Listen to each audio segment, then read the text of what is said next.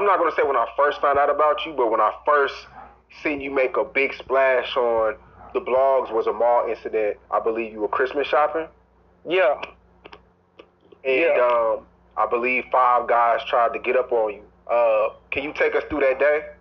Yeah, man. You know what I'm saying? It's like it could happen to anybody at the end of the day. You know what I'm saying? But it was like a normal day in the hood. Shit, I'm in the mall doing what I do. I was actually there holding down, you know what I'm saying, a couple of the homies that was, you know what I'm saying, from out of town and shit. But long story short, you know what I'm saying, some dudes walked through, they started just disrespecting, and, you know, I had to check his temperature, see what they was feeling like, you know. At the end of the day, I felt like I was by myself because I was the only one that felt like I was at home because, you know, it's my stomping grounds, it's Houston. You would never think, you know, shit like that would happen in your own city till it happens, but when you get bigger, and shit comes with that. I don't evidently could tell you that, oh, that's brick. They said, oh, that's brick. You know what I'm saying? It was just on some normal shit. But you see, I came out flawless. Diamonds still on my neck, everything shining. I ain't have a scratch. The little blood I had on me, though, Sean, I promise. On my mama, that was from them. But it was on some, yeah, they try to do some little weak shit and pull my chains and shit, but that's what comes with it. You know, girls like to pull hair. You feel me? So, wait. So, you get approached in the mall, like in the store? Yeah. I was in the Gallo. I was already in that hole.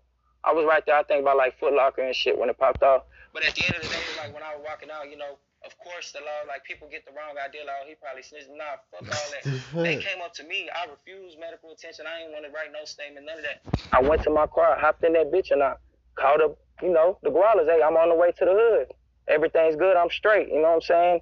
And we left it like that. To this day, I still, of course, ain't nobody, you would think how much success I got and what I'm doing, somebody would come out and say, I did that. But what can they really brag about? You know what I'm saying? Tell me. What can they say? And you had no idea who these guys were. These were just some random guys just plotting on you. Yeah, it was random. It was random than a bitch. But everything like that, shit happens on the random. You know what I'm saying? You gotta watch for the snakes, watch for the suckers. What are you doing in the mall by yourself, man, with the stature you got in your city, man? Why are you in the mall by yourself? Man, I go everywhere by myself, me and my stick, you know what I'm saying? At the end of the day, I feel like you should be able to do that. Like, you shouldn't have to hide. I know, you know, I'm getting bigger in my career now, you know what I'm saying? I move how I'm supposed to, civil, like I used to move, you know what I'm saying?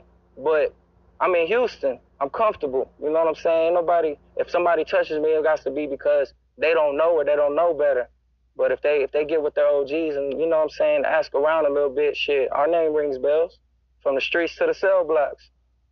Yeah, man, that's tough, man. 5 guys jump on you in the mall. What do you do to get them off of you? Like, are you... It's like, they don't know I used to box, though. A lot of people don't know that. Shit, my Uncle Jesse, you know, I come from a background of fighters, first of all. Like, I'm a warrior, first, like, before I'm Mexican, you feel me? We were built for this shit. So, yeah. My uncle, he used to box, you know what I'm saying? Ray's boxing gym back in the day. He was 4-time Golden Glove state champion, went to the Olympics, won the Olympics, broke his back, went back and tried to fight for the main event. You know what I'm saying? His name's Jesse Montemayor, born and raised in Fifth Ward, too. So it's like, I grew up, George Foreman's block was like 2 blocks down from right here where we standing right now. It's like right here down the street. He got a church, and then he got, you know, the Ali building, the Joe Frazier building. So when I was younger, I didn't want to be at the crib. I was the type like, man, I want to be at the gym doing some shit. So I got into the boxing shit. I won silver gloves, you know what I'm saying, silver glove champion. Never got to fight the golden gloves and no shit because that's when I started getting in the streets and started doing the music and shit. But being trained, you know, I'm a southpaw shit. I had over 300 bouts, you know what I'm saying? Numerous knockouts, 50 to 100 knockouts. Like I had a stupid record fighting under George Foreman. You know what I'm saying? They didn't know that. So, wow. Yeah, so, you know, it's protect yourself at all times by any means necessary. Man, well, that's good you made it out because a lot of these rappers ain't making it out, man. It's a lot of, you know, you see it on the blogs. A lot of rappers is not making, you know, they go to these venues and, you know, God bless. I mean, you made it out, but like I said before, you were by yourself. A lot of rappers have a whole entourage and things like that, and sometimes it don't go their way. Yeah, you know, you gotta know who's around you. You gotta be aware of your surroundings, you know what I'm saying? It's either get ate out here, like, no matter what you're doing, you know what I'm saying, how much success you have, if you just a local drug dealer or a local construction worker, no matter what, like, everybody's a target. You know what I'm saying? So you just got to be on point and know, you know what I'm saying, you got the right to bear arms no matter what. So in a situation like that, with or without security, you better pop your shit. Nah, that's real. Did you have any cash on you? Yeah, of course. You know what I'm saying? I had something light on me. Something light. Okay. But they ain't never get, you know what I'm saying, they never get to that point. I was already on their ass before they could even think about it.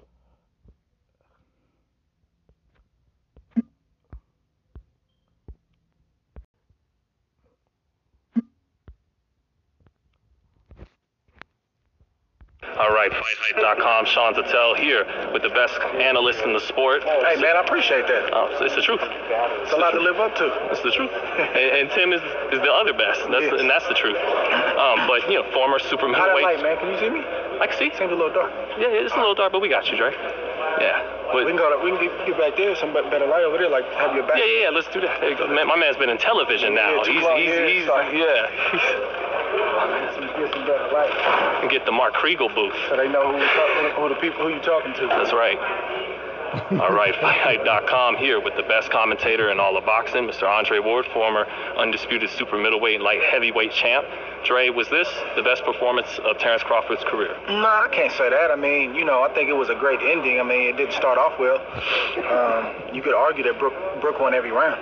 So I wouldn't say it's the best performance of his career, but he did what he had to do. Did it look like Brook was in vintage form tonight, like he was as good as he's ever been? Or It's tough to say, man. You know, it's tough to say. But he looked good. I can't say if it's the best he looked, but he looked good. He was in great shape. We saw that yesterday at the weigh-in. You saw that again tonight. You know, when he rehydrated. He put himself in the best position that he could to be successful. You know, when you read the articles leading up to the fight, you hear he left his family, and, you know, he's been, you know, away from the family, and just isolating himself for the last 8 weeks. That lets you know he put himself in a position to win. You know, Terrence, he stops him a round earlier than Golovkin.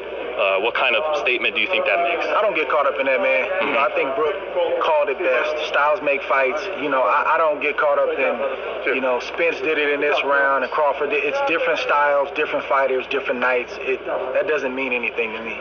Is the power surprising, though? Because it was really that one right hook that pretty much signaled the end. And it took an accumulation from Triple G and Errol Spence. I mean, it's just, again, different styles. You know, I mean, you know, this is the only sport, boxing, where people, you know, overanalyze how a person gets the job done. Mm-hmm. They don't do it in baseball. They don't do it in football. You know, if a guy is a home run hitter, he's a home run hitter. If a guy's a double and triple hitter, then that's what he is. Some guys hit for average. Some guys hit home runs. It just is what it is. You understand what you're looking at. You respect all the different styles. And the big question is, did you get it done?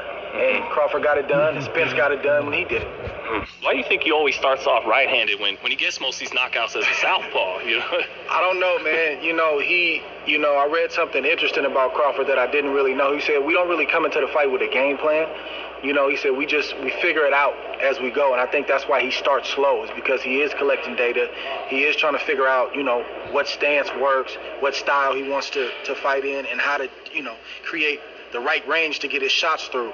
And he tried to do that tonight, but Brook fought a good fight. He fought probably the best, you know, first 3 rounds that he could possibly fight. He stayed under his feet. You know, he was a lot quicker than I thought he was. He wasn't just landing jab, but he was just missing some right hands.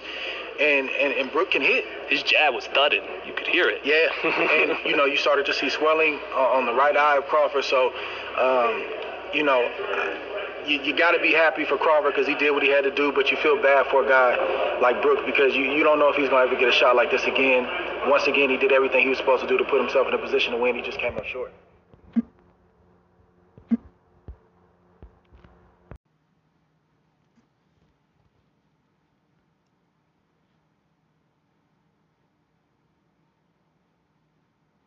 Matt, what would you tell somebody? Because you know how it takes 2 to 3 times to really fuck up, to really mess up, to really go bankrupt. Yeah, for them to really learn and really make money for real. What would you tell somebody on their first time? Because you know how first time when you fuck up, you want to quit. You want to switch what you're doing. You don't believe in yourself, low key. Right. Basically, you said, when you fuck up, it don't give you the confidence. A lot of people lacking confidence when they trying to pursue something and it don't go right for them, right? Yes, sir. So basically, I'm gonna tell you, like, basically with me, right? When I first started doing what I started doing, like early on, I actually fucked up so many times. You know what I'm saying? Like, I fucked up a lot, and then I was like, man, I can't do this shit. But what gave me motivation was seeing niggas do it, right? So I was like, man, if these niggas can do it, I can do it. You know what I'm saying? So I started like fucking with a few niggas who was getting money and shit, and I started figuring out the way that, like, how they move, right? So I'm noticing these niggas don't watch TV. I'm noticing these niggas just strictly focusing on money. Niggas was very well disciplined, right? So I'm like, okay, these niggas real disciplined. So clearly I need to be disciplined, because at the time when I was trying to make a lot of money, I wasn't very disciplined, bro. You feel me? I was basically, I wanted the money, but I wasn't fully giving it my all, you know? Like whatever, like, you know what I was giving my all at the time? At that time, I was more worried about a female or a job versus what I really needed to worry about. You understand what I'm saying? So life is about whatever you want. So whatever you want, you're gonna get, right? So at that time, I really wanted a relationship and a girl, so that's what I got. And I only cared about that, and everything else was second, right? So then I started putting money first. I say, man, let me put money. I put God first, money second, but really money. You know what I'm saying? So God, money, and then everything else came after that. And then I started getting successful with things. You feel me? Stuff started really working, because why? Because that was my main focus. So it wasn't no female I was worried about like that, or I was strictly worried about a bag, securing a bag. And I was thinking about my future. I was like, man, I need to research. I need to read a lot. I need to be the best. If he can do it, I can do it 10 times better. You feel me? So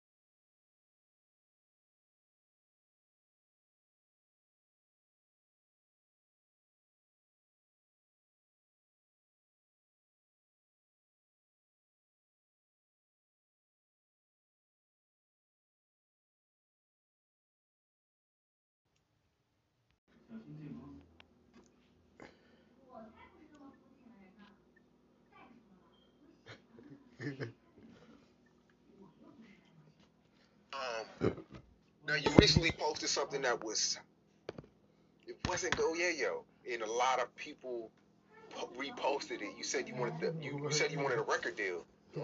That's not. I'm like, yo, it's this nigga. I'm like, yo, this gotta be the fuck Yayo page. This can't be the Hood Fame Yayo. I know why people. It shocked everybody because I always scream fuck a label and shit like that.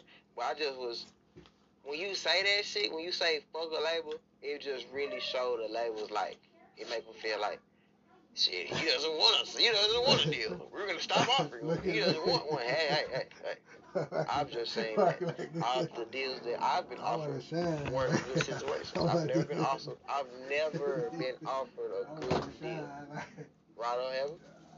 Every offer we ever did, go to and got contracts or anything for was never a good deal. They was never talking our language. You know what I'm saying? And then a lot of record labels just really go ghost on us sometimes. Like, be super eager to work with us, and then all of a sudden just, yes. Like, I've always had, like, real record labels. We be finna work it out, finna meet up, and then just come. I interviewed Ronnie 2 months ago, and he feels like your behavior is part of the reason why labels kind of shy away from you after a while. I bet he did say that. He said it. I mean, nah, but me and Chucky, you know what I'm saying, Get Money to Ronnie, you know what I'm saying, my brother, we just two different people. We water and oil. We totally different. Chucky, I feel like it's perfect for the rap game. You know what I'm saying? Gonna do everything he needs to do. He gonna go in there, walk in there, put that smile on, shake them hands. Business. I'm gonna live on fucked up. Walking this motherfucker. Hey, yo, who the hell on? Oh, yo, hey, what's up, man? My name Go Yayo. This is Yayo, shout it out, baby. You know what I'm saying? I'm that. You know what I'm that. I'm just that type. You know what I'm saying? He gonna go there, big bro gonna go in there, do his job, get his paper. Come on, I wanna steal the show.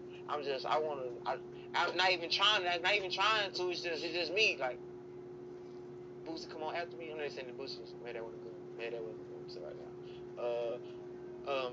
Lil Baby's going on right now. I'm trying to shine, you know what I'm saying? I'm just trying to shine, you know what I'm saying? I just want to be the biggest in the world. I got that drive. I don't know why. I just want to be the biggest and the best, the richest, you know what I'm saying? I want everybody to be everybody's favorite rapper. I want to be in the movies, you know what I'm saying? I got a different drive.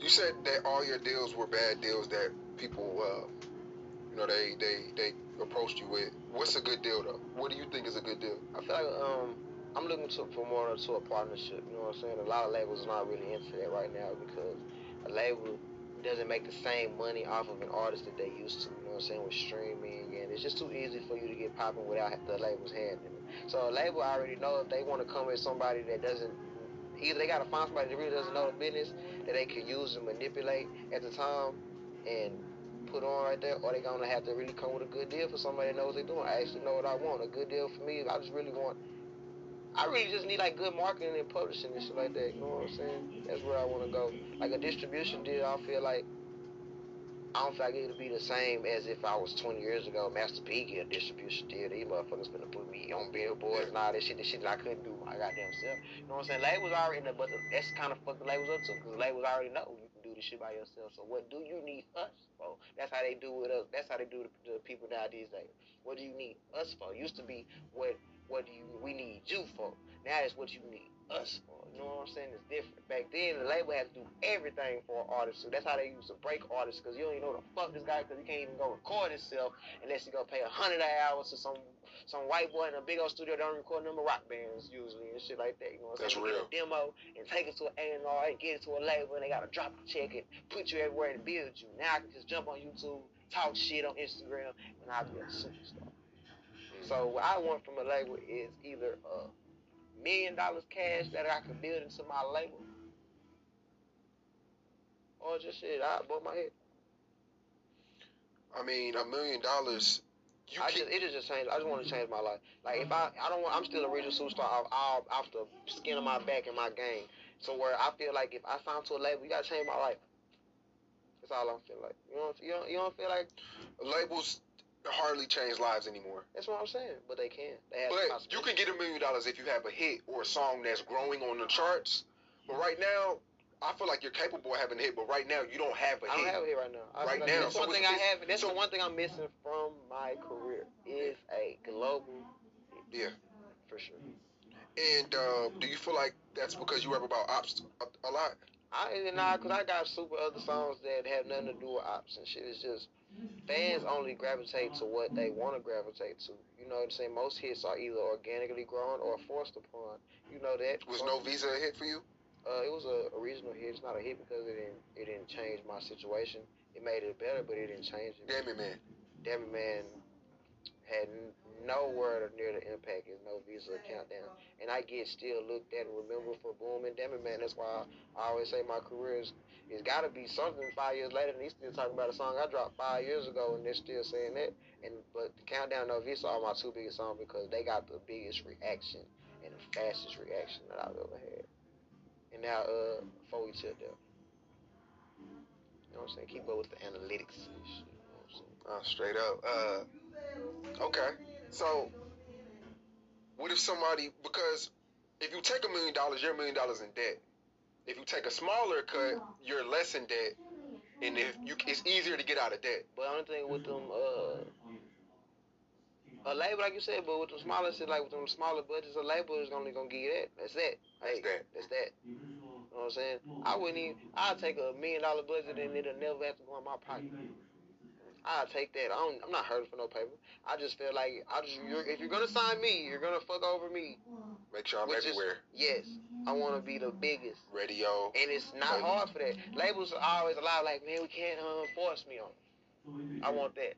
You got industry plans and shit like that. I'm already too regionally known, and it's like certain shit, just certain steps that I haven't taken, like that. People look like it get blamed on me, like, because I don't have features with, like, super big artists. That's your fault, though. You know I feel like you're not friendly. You don't like to rub shoulders with people. And that is kind of my fault, because I am not that friendly, shit like that. I like doing it by myself. I like rapping by myself, my vibe. I can't sing you a song and you send it back and say, I'm better not going to like it. I'm just going to put it out because the fans want it and shit like that. But it's never going to be like, I got a song with the baby. I got a song with plenty of artists that's super big. You know what I'm saying? People reach out to me like that, and just to make good songs, you definitely got to be in the studio with them and shit like that, somewhere to make a hit. But if I sign to a label, hey, give me this dude on this song. Go put him on. I don't even care to meet him. It's business. I don't care to hang with you.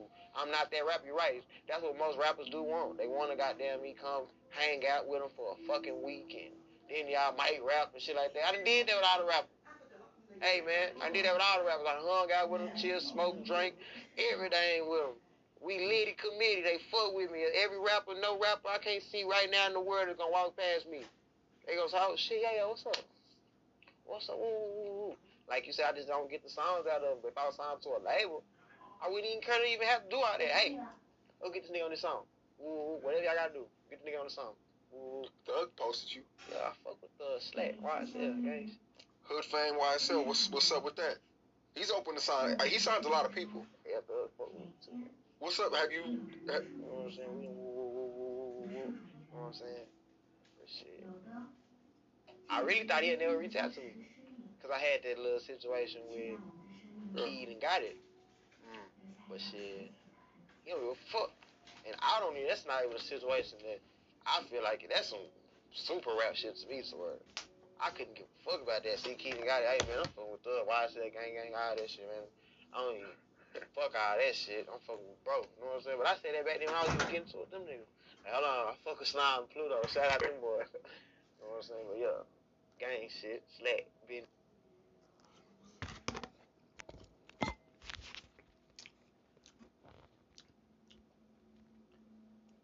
It ain't always about go to school. Right. We come from the same place. Yeah. How many people we see do something on the corner? Man, you know that was a classic. No, it was. He was talking that talk. He was talking that real stuff. It was, yeah. Wasn't that many? It was a lot. Bro, you know how many athletes rap? I don't know, man. I was in Iverson, Kobe, Iverson, Kobe. It's a gang of them. Most of them rap. They just don't put albums out. I don't like to say he was that, cause my thing, I wasn't trying to be, look, I know I'm not the best rapper. I know I ain't the worst rapper. I'm okay with being in the middle. And then when you're a team player, it's okay I got somebody better than me. Who's the worst athlete? For example, I know I don't get 3 in a row without Kobe. I know that. But guess what? I'm gonna do my part.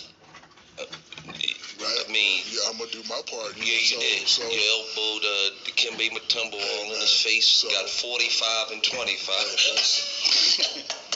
You definitely did your part. We went through the pain when you did your part. No, but you know what's funny about that series?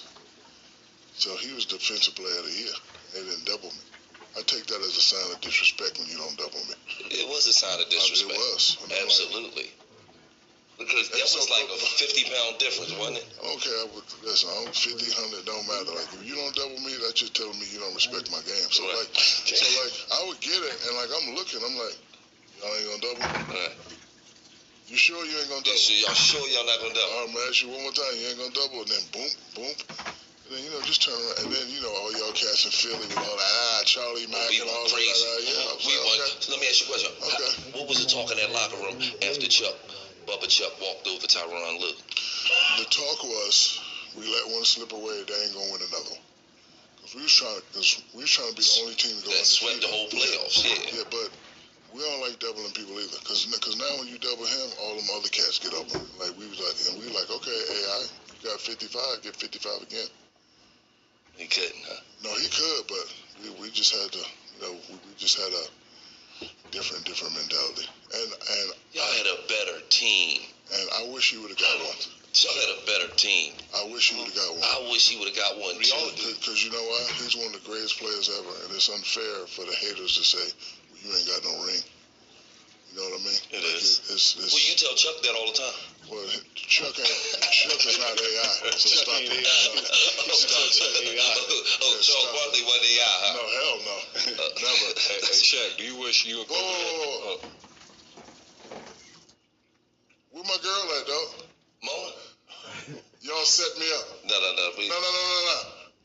This shit just hit me right now. What's that? I thought Mona was going to be here. Man, I'm out, man. You out? Whoa. Bro. We'll get on the flight right now. She has some things to do, but we can get on. No, you told me to come do the podcast, and I said, Mona going to be there? You like, yeah, she going to be here. Mona. You set me up. She going to call you, too, yeah. She going to call you. You ain't got to worry about it. She going to call you. Okay, that's all right. So, Shaq, let me say this, right?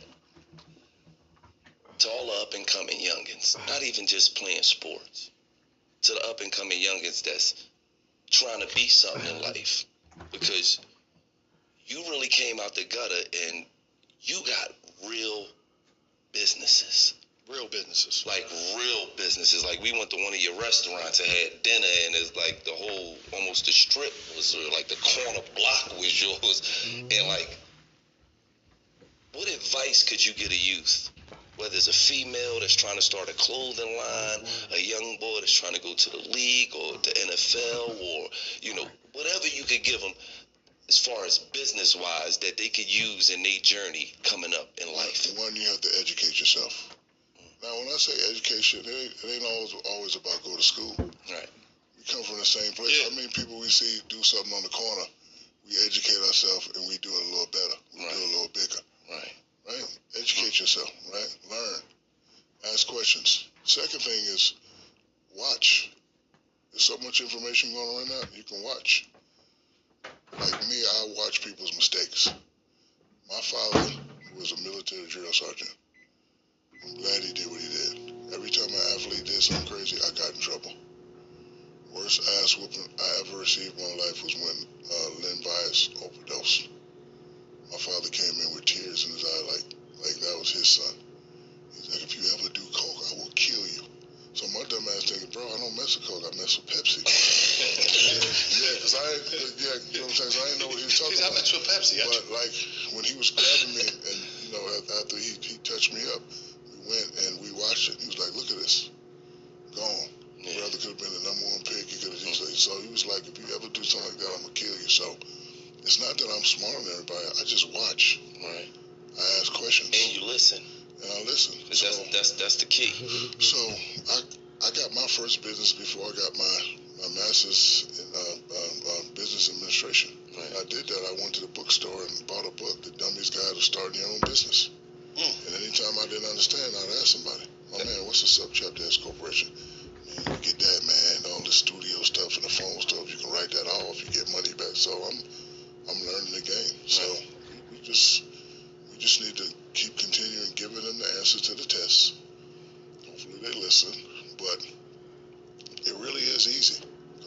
ain't the smallest cat in the world. I just sit back and watch.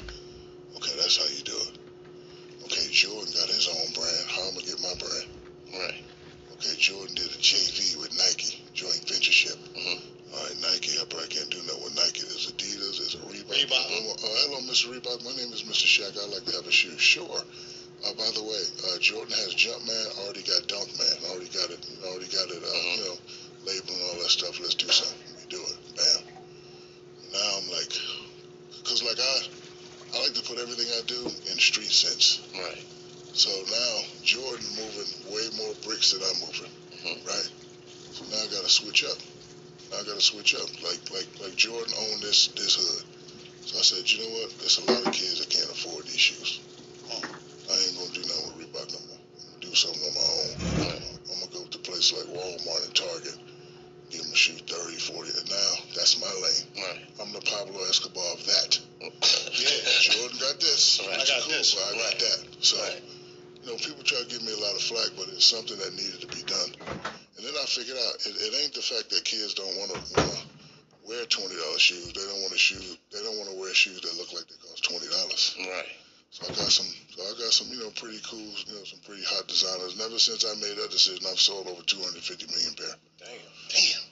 And like I make a lot of people happy because I couldn't afford Jordans. Right. I tried to cut grass and wash cars I and never do had that. Jordans growing And up. by the time I raised up the money, they only came with size 13, so I couldn't wear them. But to answer your question, all they got to do is just educate themselves. And Right. again, education ain't always about going to school. Because me and you, we know a lot of cats that ain't never went to school and they're balling. Absolutely. Balling. And it's also about understanding your weaknesses That's it. and knowing where. Know your strengths and align with your weaknesses. Put them around you. Like, how important is the accountants? But listen, you still have to educate yourself. Because if you're not educated, the accountant can tell you They can beat you. tell you anything. I'm educated enough to go look at the books. And my father instilled that in me because 70% of athletes, when they're done playing, have nothing. Damn. And I didn't want to be that. So I'm like, hey, man, what's happening? No.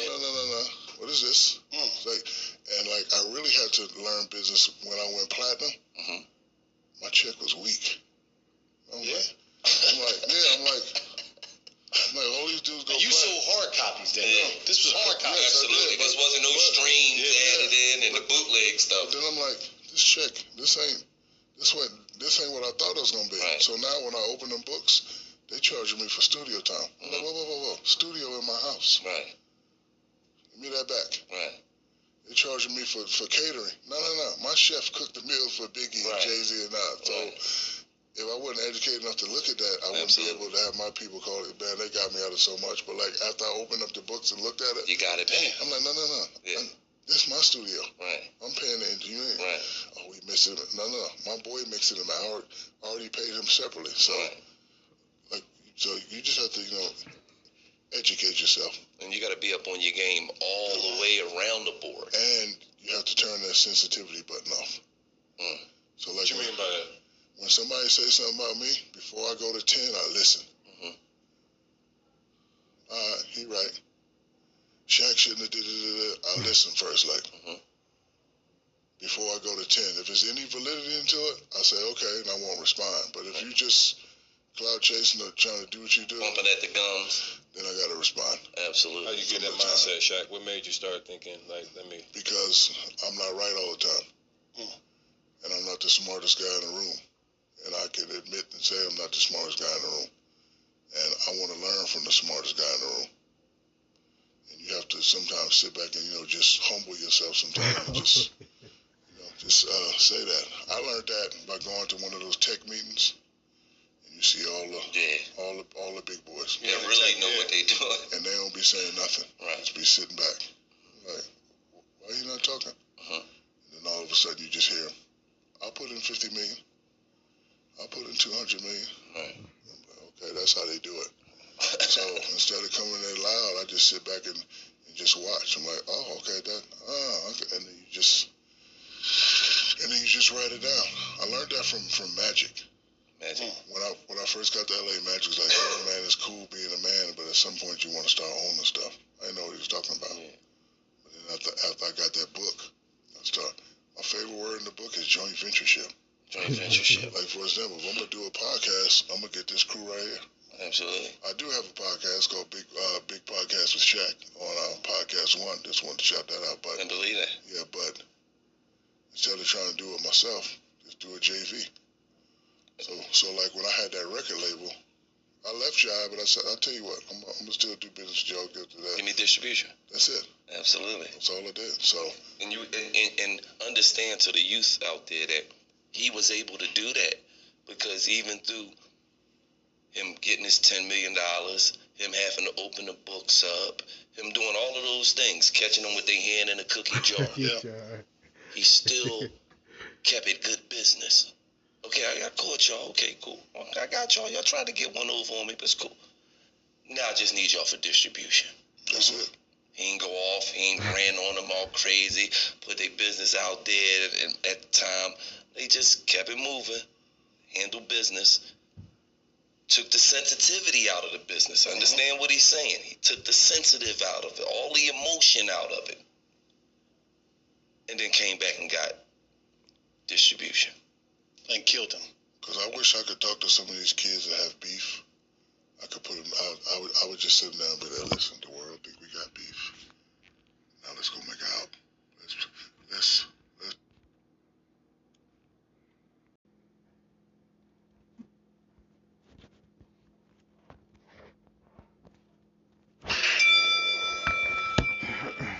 This is Jonathan Anger here for Pro Boxing fans. Delighted to be joined by Johnny Nelson. Johnny, 2 days since Joyce and Dubois, Joe Joyce scoring a 10th round stoppage over Daniel Dubois. What was your reaction? I was surprised he won. Cause I probably gave him one of the few that gave him the nod to pull the fight off. My reaction is it shows how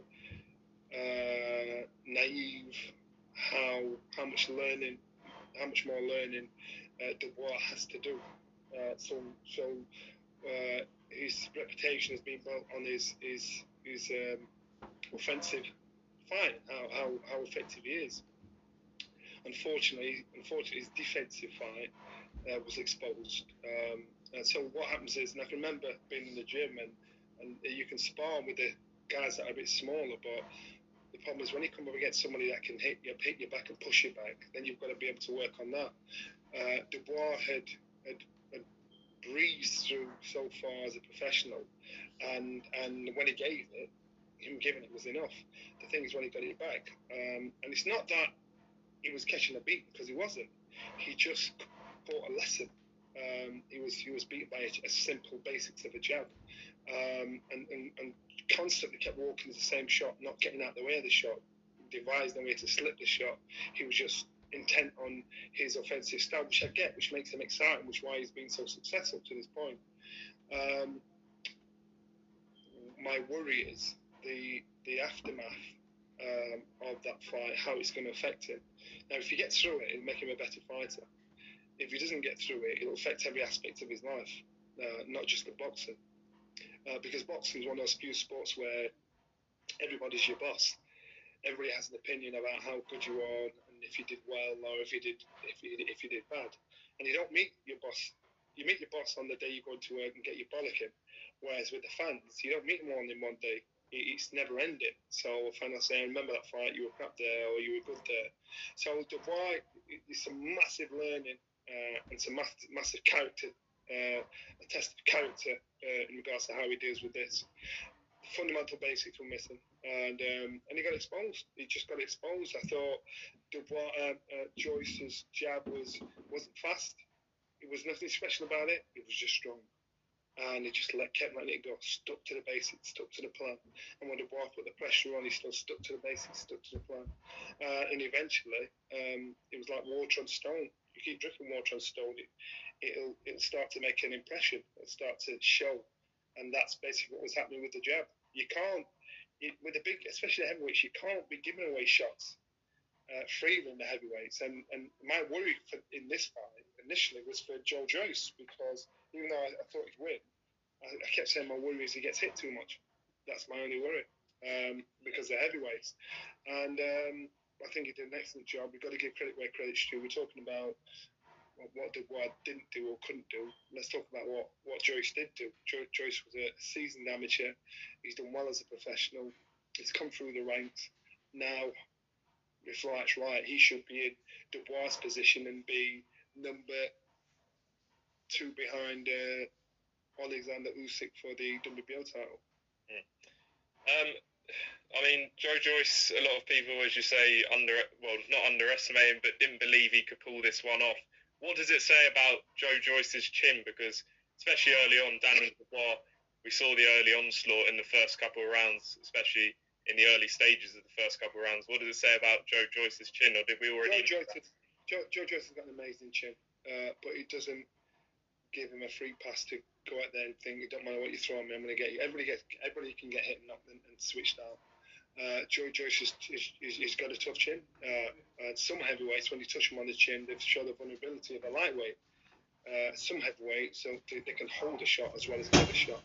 In regards to Joyce, he showed that's one of his things he says he's blessed with.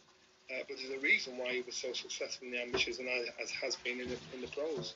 And I think this was overlooked by Dubois fans, Dubois promoter, management team, because they thought, and Frank Warren's a great promoter, and he takes risks that usually pay off. This risk just didn't pay off. Timing was not right, and I feel for Dubois because of the manner of the stoppage, because it was like a delay, like 2-second delay, like he got hit in the eye and then stopped and then went down on the knee and waited for the count to finish and got up. It was calculated. It seemed calculated. It seemed like it wasn't an instinctive move. And yes, Kell Brooks has done the same. What's the difference? The difference is Kell Brooks. It wasn't like he was going one way, and he was bang on it, and he caught a shot, and then he came back, caught another shot. Dubois got caught with a jab, bam. So all of a sudden, from it being really positive for him, and some of it had him ahead of points, the first time he got hit back properly, where he was to be tested, is when he went down, and when he stopped to say, "Whoa, I can handle this." So.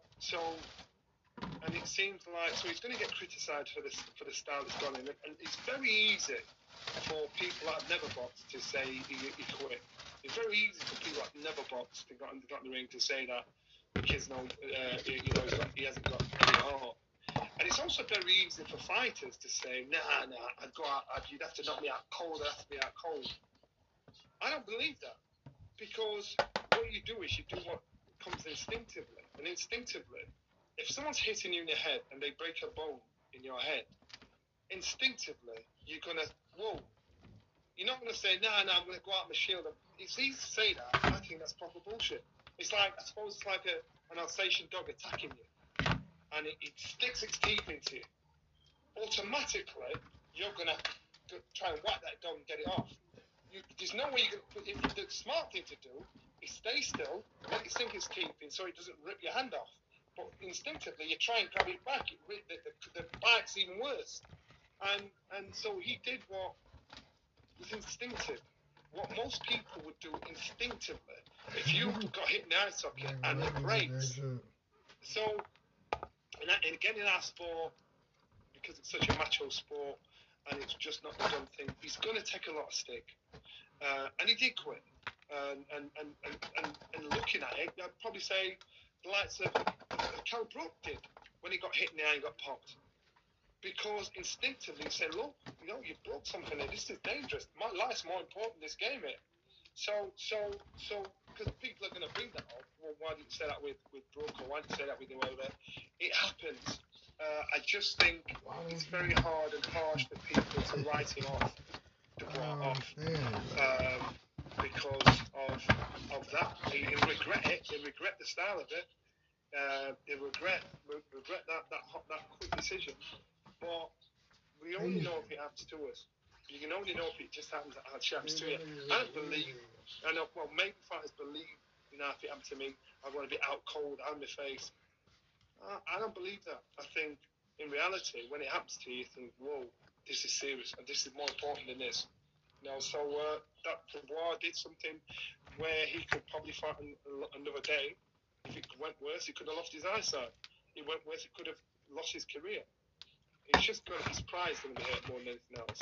And he gets through that. Then, because he can fight, he's a decent boxer. But it was too early for him. What I was going to ask you as a guy, a former fighter, former world champion, you've been in the ring. What's going through a fighter's mind when that sort of injury takes place? Okay, so you get injured in many ways. You get hit, you get winded, you get buzzed. You hit someone, you hurt your hand, you hit and you get caught, whatever. You can translate that. You can computerize that in your head. Think, right, this is this, and you put everything in a box. When all of a sudden, there's nothing prepares you for somebody breaking a bone in your head. So it's a completely different experience, feeling, and it's a completely different something that you've not been through, that you know is serious and you know is dangerous. So all of a sudden, I suppose if you got used to that kind of stuff, then he's thinking, all right, nobody's going to get used to that. Nobody's going to get used to having a bone broken in your head. Because that's basically, it sounds brutal what I'm saying then, but that is basically what's happened, according to reports. And so instinctively, you're going to do what, again, you're going to do what comes instinctively. And if people say, well, what kind of fighter are you? You're a cow for saying that, so be it. But I get where he's at. I just feel for him because people will have an initial knee-jerk reaction and make judgment. So it's just one of those things. How crucial could this be? You said that it's going to be a test of his character to see if he can come back. He is only 23 years old. It's one defeat in his whole career. How beneficial could this be long-term, providing obviously the injury is not too serious, although it does sound like it's suffered a broken eye. It's better off that happening there at this point here, because if you're not a finished article or you've got more to learn, you need to learn all your mistakes before all your eggs in one basket. Head off the line. So therefore, if it happens, it's going to happen now. Can you imagine it happening at a world level? Can you imagine boxing at a world title and it happened at a world title level? You still got ambitions, you still got dreams, you still can create excuses in your head for why he'll do better next time and why he still has a drive. But when you reach the top and you realise when you get to the top you're not good enough, where's your ambition? Where's your dream? Where's your focus? Where's your drive? So he'll learn from this. And again, you know, I'm quite sure there's many fights that have been called to where fighters have lost early in their career and then come on and end up learning from it. I did it. I was one of them. David Haye got stopped by Cole Thompson in his 10th round. He was the heir apparent. Look what David Haye did. And so I'm quite sure if I go back in history, keep looking at fighters, you'll find it's just the aftermath, the shock, the reaction of people, the words that will hurt more than anything else.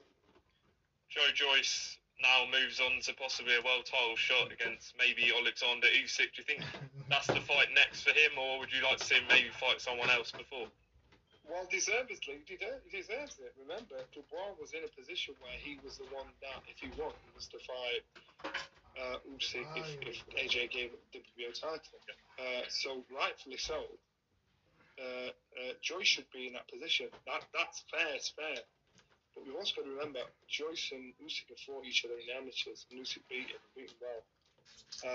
So how much has changed? And even though I rate Joe Joyce, and I really rate Usyk, I think Joe Joyce is made for Usyk. So again, I can see where it's going. But you know, I'm hopefully proved wrong. But fair's fair. He should have the crack if the crack becomes available. Just lastly on this, if Daniel Dubois comes back, what sort of level of fighter do you think he should face to get himself back into the mix? Well, he's clearly top of the domestic mix, and that's where he could get himself back in the mix again and see who's around and see who's where in our UK top 5, top 10, and top 6, and even on the European circuit. You know, he's still, and this is his step up into the big boys league. So that's where he is. And Joe Joyce has proved he's beyond that. He's now British Commonwealth and European champion. So Joe Joyce, that's your gateway to fighting for a world title. That's your official pass to say, right, I'm one of you. I'm in your game. Some fighters are on a European level. Some fighters are on a Commonwealth or British level. Joe, with that performance, has showed he's definitely European level because he's proved it. Is Dubois? You don't know, and that's the question. The question mark's still there. So you think he should fight someone domestically, or does he need that experience? Because what Sam Jones said before the fight was he didn't have that test, that Brian Jennings that Joe Joyce had. Does he need to fight someone like that? Yes, without a doubt. But he needs his confidence building back up first. So why would you get a Brian Jennings or someone like that that's going to give you nightmares to get back in there again? Because he himself, trust me, I've been in his shoes where people called you every name under the sun, and then if enough people say it, you start to believe it. So he himself will think, "Well, am I a quitter? Well, have I jumped?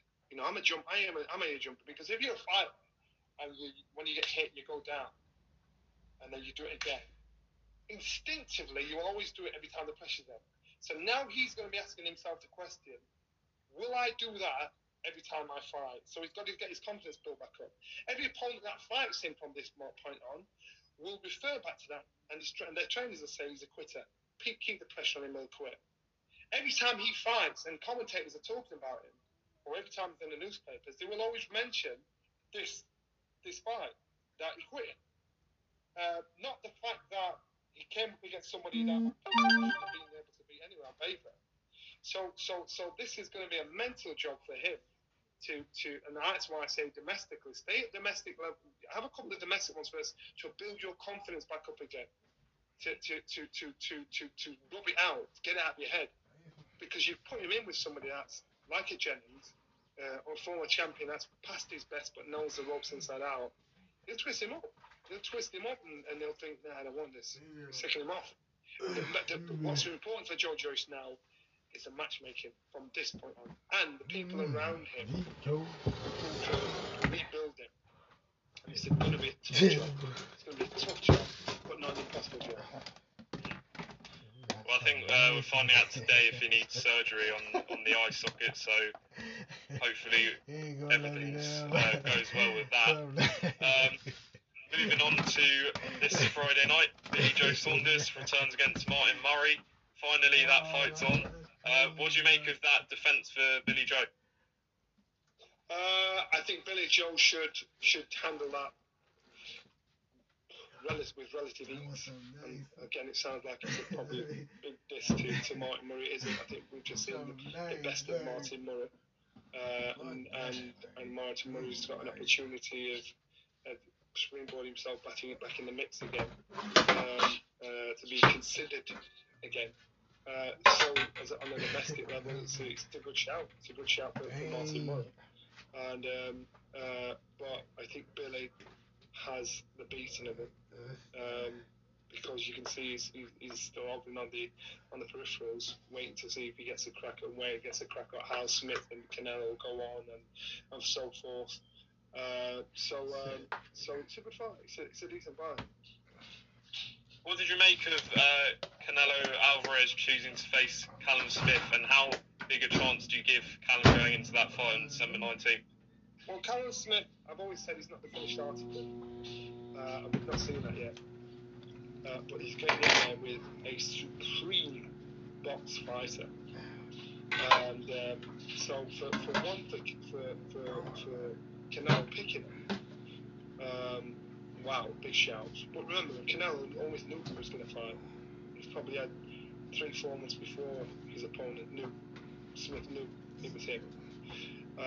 So, and that makes a massive difference. Even though Smith has been taking over training, for Smith, this needs to be the night he becomes the full fighter he can be. This needs to be that night, because again, he's not the finished article, but everything has to be right for him. Everything has to be. There's no hesitation. There's no letting. Otherwise, I can see Canelo creasing him up. I find Smith usually warms into a fight well, and when he starts letting the shots go, the shots he can come back with. But sometimes he needs to have one test before he lets that shot go. you can't afford to do that for Canelo. He's got to think instinctively, sharp, speed, fast, power. How crucial do you think his size could be in this fight? Do you think that's a key factor in Smith's favour, or is that going to suit Canelo more? Can be a key factor. I always thought to myself, I'm not letting somebody smaller than me beat me, because you've got the height, you've got the reach, you've got the height, you've got the reach, you've got the movement. So and you can bang. So I think it's in Smith's favour. If Smith doesn't use all those tools to the best of his ability, then it's in Canelo's favour, because he's got a lot of body to walk down, to jump on, to crease up, to pressure, keep up close, make him try and fight on the inside. So it's a case of one fighter using his attributes to the best of his ability, and another fighter taking advantage of something that a fighter's letting slip. Two more fights I just want to get your opinion on. In the early hours of Sunday morning, the return of Errol Spence, big fight against Danny Garcia. What sort of test is this for Errol Spence? Do you think Danny Garcia is going to be capable of pulling this off? It's a tough fight, and it's a tough ask for both fights. It's not a given. The argument is between Spence and Crawford, who's the best out there. Spence doesn't want to be looking past Garcia, because Garcia will make him answer certain questions. So Spence cannot afford to look past him, and I think it'll be a tough fight. I think they expect Spence to win on points. It won't be pushover for him. He'll have to completely show a masterclass of performance to probably try and establish his argument for being the best between himself and Crawford. You mentioned Terence Crawford, obviously beat Kell Brook in 4 rounds a few weeks ago. What did you make of his performance? I thought he was fine. He beat Kell with Kell's own shot. He switched, got him with a southpaw jab, and he did it in a very subtle way. Usually, I'm from a gym of switch hitters, but what happens is we're taught to, when you get in there, you beat an opponent, or be beating them, and the opponent doesn't realise why they're getting hit. And that's because they see you come out as orthodox, and then you end up switching midway through the fight without realising it, and you're fighting them as southpaw, and you're beating them with southpaw. So I just think that Crawford did really, really well. He beat Kell with his own shot. Do you expect Kell to come back and fight, or do you think that's the end of the road for Kell Brook? It wouldn't surprise me if Kell walked away. It wouldn't surprise me at all, because he's done really well in his career. He's made a lot of money in his career, so it wouldn't surprise me. What else is there out there for him? There's no point in even having dreams or aspirations about the Khan fight, because I think that's past its sell by date, and really you've got two fighters that are past the best. And finally, Anthony Joshua, Kubrat Pulev, a few weeks to go.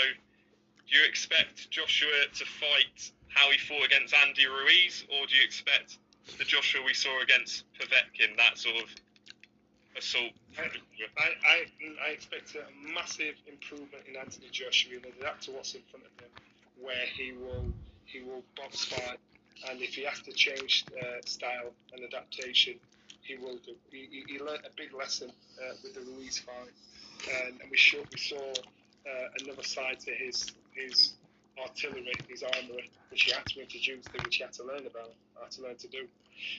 So I think for Anthony Joshua, I expect him to again do something that we haven't seen, box fight well. Okay, Johnny Nelson, thanks again for your time. You've been training today. How's Get On It going, your fitness program? Yeah, it's great. It's going really well, and that's why I'm in a dressing gown. So it's not like I've just woken up. I've been working out. I managed to get a quick shower again, and the fitness program's going really well. It's I can't believe I didn't do it ages ago. But especially with being a retired fighter, it's something to keep my finger in and think I can do this. Well, I kid myself anyway. So, but yeah, it's doing really well. Get involved in it. It's good. Have you found the reaction? I spoke to Spencer a week or two ago. He said been really well received from the public. I'm actually surprised, and again, Spencer's idea. I'm actually surprised how people have taken it because it's something that we do in the gym. It's something that we do to warm up, but it's something that is like so fundamentally important and can make such a massive difference. But it's doing really well. I'm happy with it. Brilliant. And and last one, where can we get it? Go online, Johnny.Nelson. Get on it at johnnynelson.com, I think. But you can get it online. It's available there. Brilliant. Johnny Nelson, thanks very much for your time, and we'll speak soon, hopefully. Appreciate it. Rated M for mature.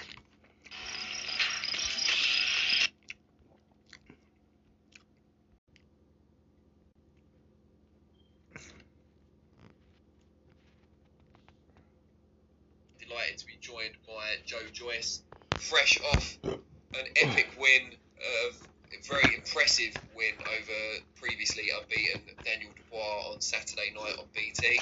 Joe, how you doing? Yeah, I'm doing well. I'm still a little bit bumped and bruised, but I'm in good spirits. I got the win. I proved all those doubters wrong, and hey, I'm coming for world titles very soon. It was an excellent performance, one of the best I've seen in a British ring this year. Completely outboxed him, took centre ring from the start, and just forced him to fight at your pace and the type of fight you wanted. Was that all part of the plan? Was there a lot of time and effort go into creating that game plan? Yeah, definitely, and I think there's levels to it, and my experience definitely was like one of the key factors. Also, the tactics going in there. Tactics were great, and the training that built up to that fight. I mean, I did quite a few training camps to prepare for it, and like with the postponements and stuff like that, it's great. I'm glad it actually is happened. It's over, and I've won. You got on the front foot from the start. He didn't look comfortable fighting on the back foot, and after a kind of big burst in the third round, he seemed to gradually weaken from then on. Could you feel in there, either physically or mentally, that he was starting to kind of fade from round 4 or 5? Yeah, I definitely noticed quite early on. He's heavy breathing. He's breathing pretty heavily to like keep up with the pace, and he threw a massive salvo at me in the third round, which I think I blocked some, slipped some, and took quite a few big shots in there. And after that, I think he kind of like exerted a lot of energy doing that, and then the jab was still landing that I was throwing, and that was working. So I kept that up and kept breaking him down, staying away from his power shots in the later rounds, and then see by round 9 I thought I raised my hand and I thought, yeah, I've got him. And then round 10 he took one last hard jab, and that was it. And he put his knee down. Give us an insight into how it feels, and you haven't experienced this much certainly as a professional, but how it feels when you're unloading on someone. You've knocked everyone out previously, and there's someone who just won't budge. Because that's how he must have felt with you. Yeah, I guess I had that fight. I thought I was going to knock out Brian Jennings, but he's a very good boxer, high level world title challenger. So I've had that experience of having them kind of fights, and you just have to like end up winning with like your boxing skill, and that's what I did. How hard does Dubois hit? Because you've been in there with him, you rode the shots, you slipped, you blocked. Great defensive performance, but like you said, you did take some. How hard does he hit compared to other people you've been in with? Yeah, no, he hits hard. He's a strong guy, and I'd say he hits very hard. I think it compares to like maybe Bermane Stiverne or Ian Lewison, that kind of power. I wasn't aware Bermane Stiverne landed a shot on you. You've given it away now. No, he did land a flush right hand over the top, I think. Hit me full force, yeah. Well done for taking it in that case. Yeah. But that's obviously not something I want to rely on. I was using my head. I was quite impressed with my work that from slipping his shots and following the tactics to use my footwork and stay out of range of his power shots. Yeah, and you use your footwork very intelligently to keep him on the back foot as well, which he wasn't at all accustomed to and clearly didn't like. And hold the centre of the ring. And I thought it'd be, I don't know, I thought it'd have been harder because I thought it'd be walking me down and cutting the ring off, and I don't know, I thought, I thought it'd have been a lot harder, to be honest. But the jab was pivotal because he couldn't walk you down because every time he stepped into range, he got popped with at least one jab, if not two. Yeah. I mean, you know that. You were there. You were the one popping it. So, let's talk about how the fight ended, because that's, before we talk about it in detail, just the fact that a lot of people seem to be concentrating on how the fight ended, does that take away a little bit from your satisfaction with the win? They should be talking about you and how good a performance it was, right? Yeah, it seems a bit like, it's because of what Daniel done. What about me? I was the one who actually won the fight and proved all the doubters wrong, and came like, stop this guy. Like, there's supposed to be the dynamite Daniel Dubois, and he got in the end he quit. Yeah. And I'll keep the bit about that brief because I don't want to take away from your achievement massively. But he did go down on one knee after taking that jab, kind of grimaced, dabbed at his eye, went down on one knee. And when that happened, did you expect him to get back up? No, I think he'd had enough. And I felt at that time the fight was only going one way. I thought I was well ahead. I thought I was comfortable winning every round with a jab, and there's nothing really could trouble me because I think he threw his best shots and I'd taken them, and what more I was outboxing him with the jab. Like, what more was going to happen with the fight? It would have got more and more busted up, and then it would have ended the same way anyway. So it sounds like you kind of understand the action that he took, but it's drawn a lot of criticism, specifically from ex-fighters for the most part. The fact that, the whole going out on your shield mentality. Yeah. It's hard for me to identify with that either way because I'm not a fighter. I haven't had any boxing matches or anything like that. But what do you think of the criticism he's currently receiving for making that decision in the heat of the moment? Yeah, I mean, I see both sides of it. Like, if you want to be smart as well, I guess, like, he's young, he can live to fight for another day, and he saved his eye. That could have been like, career ending. It could have been a career ending injury. It could be a career ending injury. So, but yeah, and at the same time, it's it's a warrior sport where you want to end the fight. You want to be carried off on your shield and be have a noble defeat. So I can see both sides of the equation. I think even he's speaking to his coach in the round previous. I mean, at the end of the round before that he had eye trouble, or his eyes was hurting. But I think he must have got him to go out there again, and he took one more, and then he decided within himself that that's enough. He's had enough. And you went over to him at the end of the fight and put your arm on his shoulder. What did you say to him? I said, just, I can't really remember, but I think I said, like, it's, he's still young and he can come again and plenty of time to improve, so something along those lines. It sounds poignant. I'm sure it was. In the build-up, it seemed like you were a bit of an outsider in your own promotional company. It's something that's been remarked upon before. Yeah, and afterwards. Yeah, and afterwards. Frank Warren promoted both you guys. Now you've won the fight conclusively. You go on, you're WBO, or you should be WBO number 2 ranked now. how does that work going forward? And do you feel that the team will now get right behind you? Well, I hope so. We'll have to see how things pan out. But yeah, I'm looking to fight for that WBO title, and hopefully they can bring that on the table. Yeah, I mean, if Joshua vacates, and that's still if Joshua vacates, yeah, it should be you against Usyk. You spoke about fighting him immediately after the Dubois victory.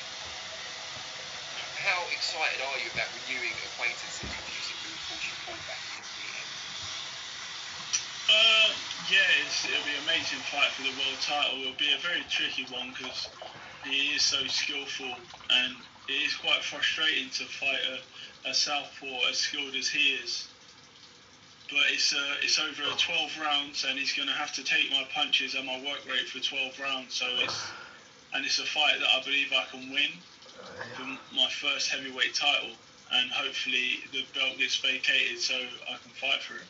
He's an Olympic gold medalist against someone who arguably should have been Olympic gold medalist for a world title. I mean, that's pretty prestigious. Definitely. Yeah, I mean, I think it's a great fight, because for vacant world title fights you often find people that aren't necessarily deserving getting in, but I think you against Usyk, no one could dispute that. That's a really good fight. Yeah, I think it's a great fight, and I look forward to it. Hopefully it can be made, and I'll just be ticking over till then. And one more thing I wanted to ask about the Dubois fight, was something that people talked about immediately after the fight, was the comments he made at the press conference towards your mother, and the fact that after appearing to mock her issues with her vision, he was then beaten in a certain way also with his eye. Do you see some kind of poetic justice in that, or are people just making too much of it? Well, it's definitely karma, isn't it? Instant karma. Well, yeah. And your mum at ringside seemed elated with your victory also, so she's obviously very proud. And obviously my dad and all my brothers and my family and my friends, everyone's so over the moon with my victory, and a lot of them put little bets on, and they're gonna have a good Christmas. Great stuff. Joe, it's been a pleasure to talk to you. Congratulations once again for the great victory, and look forward to seeing you back in the ring soon.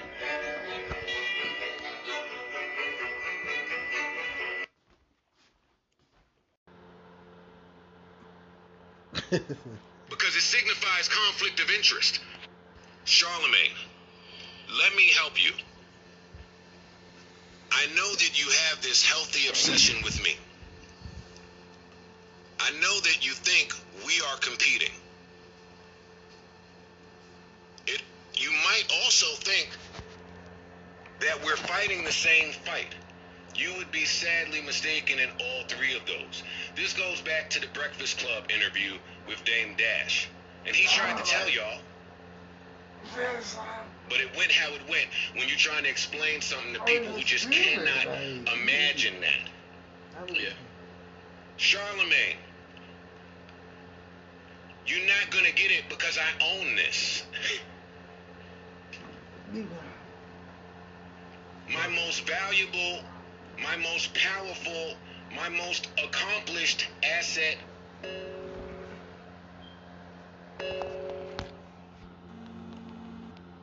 there's a reason for it. You, my friend, work for iHeart and have for 10 years. I came in here one day and said, yo, Stephen A. Smith got $10 million a year. I see him on everything.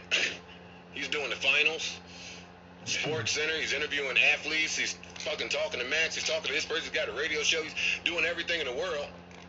10 million? Well, yeah, well, own some shit. Yeah. We got that part. But let's zero in on what it means. Charlemagne, you broke an entire radio station.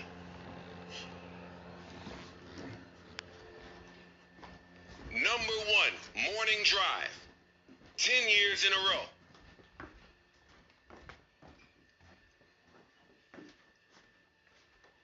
I asked him when I spoke to him, do you think you're paid properly for the work that you've done?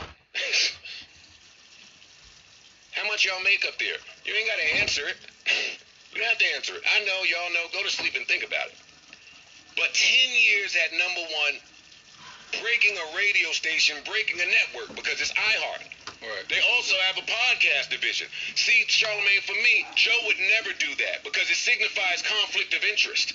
Whoa, the radio has a podcast department. No, I'm out of here. I'm out of here. I only thought the Spotify shit would make sense because they were fighting with the labels. Let's get them some money and see what they do with it. We synced it. Now we know. And I'm coming back to tell people, like we've done historically. This has always been who we have been. I see people saying, there go Joe burning a bridge again. There's oppression on the bridge.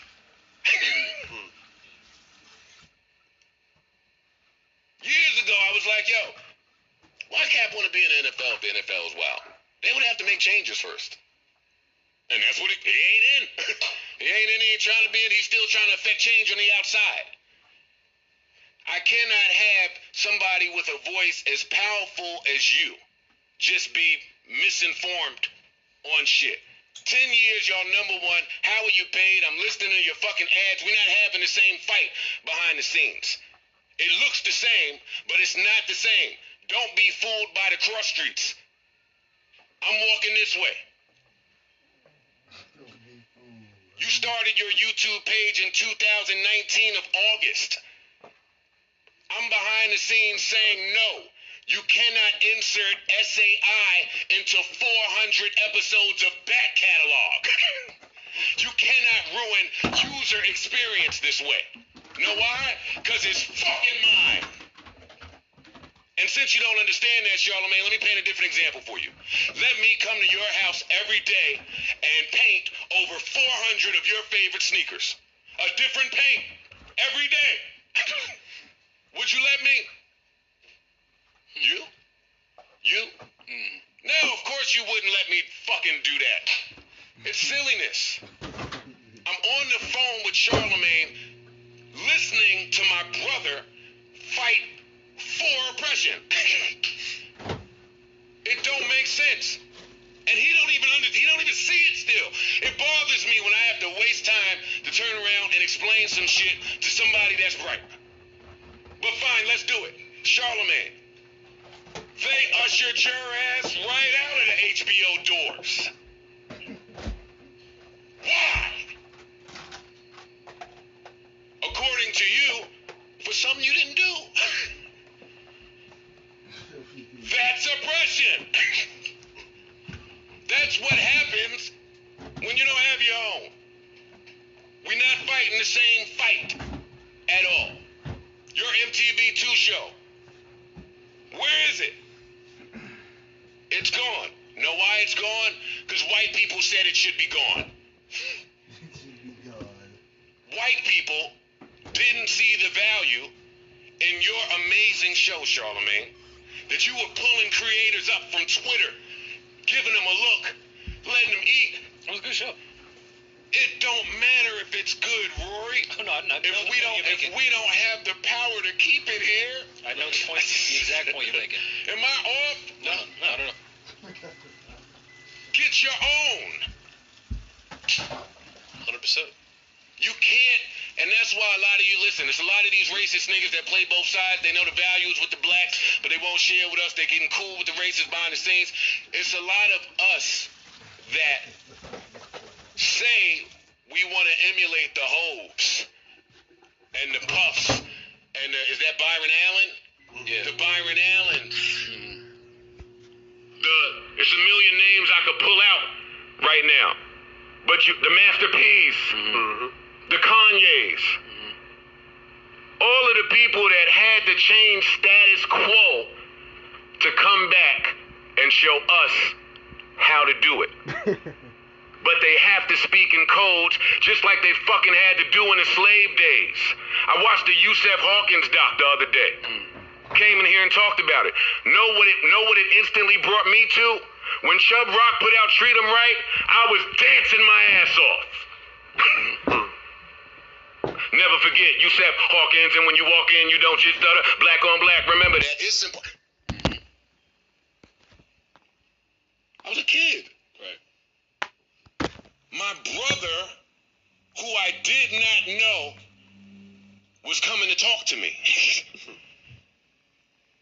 Public Enemy, Fight the Power, Marvin Gaye, What's Going On, Sam Cooke, A Change Gonna Come. This is not new. Every decade is us speaking through our mediums, alerting our people as to what is going on. I cannot have someone as powerful as you be as ignorant as you fucking sound. You too important. Your voice too loud. Imagine if it was another nigga moving like me and you doing that over at iHeart. Imagine what happens. Shout out to everybody choosing to do it whatever way they see best fit. I'm not angry at you. My issue comes when you use your very powerful voice to shit on something that you just will never understand. Like Dame sat there and said to you, yo, if you're not funding your shit, we're not having the same talk. I'm funding this. Charlemagne, you've been #1 10 years at iHeart, fucking mass media conglomerate, and you're just talking your network, but you're not paying for nothing. So what splits are you about to get? That's what Spotify said to me, Charlemagne. They said, hey, we want to participate in something that we're not building. And I said, no. I've never asked for anything. I've never asked for anything. There's been no negotiation because there's nothing to negotiate. I'm looking at how you treat people. What is there to discuss? I came here for information. This entire time you've been giving me information. You approached me 8 months into the joint. Hey, here's a new deal I want to fuck you in. We said no. They come back in December. They mad about it, no bonus, cool. The bonus is written in the contract. It's written there. Hey, if you hit this, you get this. Guess what?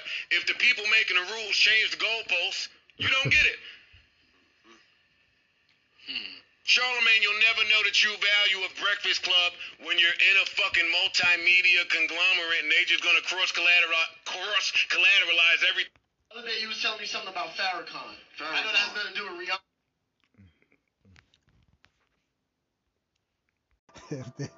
If they knew, like, oh, he's the truth, like,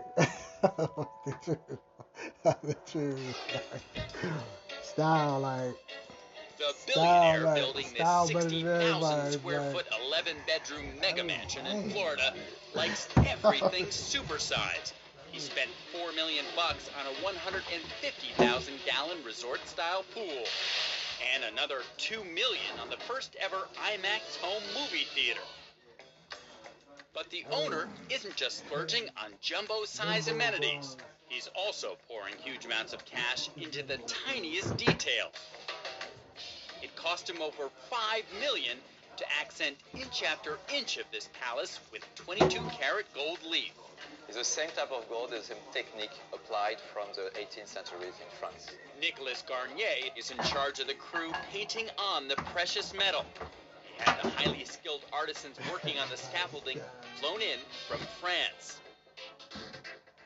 Everything's getting the Midas touch, like the $500,000 front doors imported from Germany, the railings on the $2 million staircase, and the moldings on the walls and ceiling. This ornate paint job will take months to complete. The process is quite long, especially when there is a lot of gold leaf, because you need to apply the gold very specifically just on molding, and this takes a long time. Just as construction was winding down, the owner decided to make his monster mansion even more massive. These are renderings of a giant sports complex. He's adding a bowling alley, nightclub, and go-kart track to the compound. But even though the owner continues to pour more money into the project, he's decided not to move in. He's putting his dream home on the market for a whopping $159 million. Super broker Mai de la Vega is looking for the right buyer. What kinds of people have been asking about it, looking at it? I think we've had tremendous interest from the Gulf region. Dubai, the Gulf region, they like gold. They love gold. Mai says that some of the prospective buyers she's meeting are so rich, they only want this property as a vacation home. I think this is like an exquisite jewel that Sotheby's sells in their auctions. It's a trophy property with tremendous attention to detail. Details that make this mansion one of the most expensive homes in the country.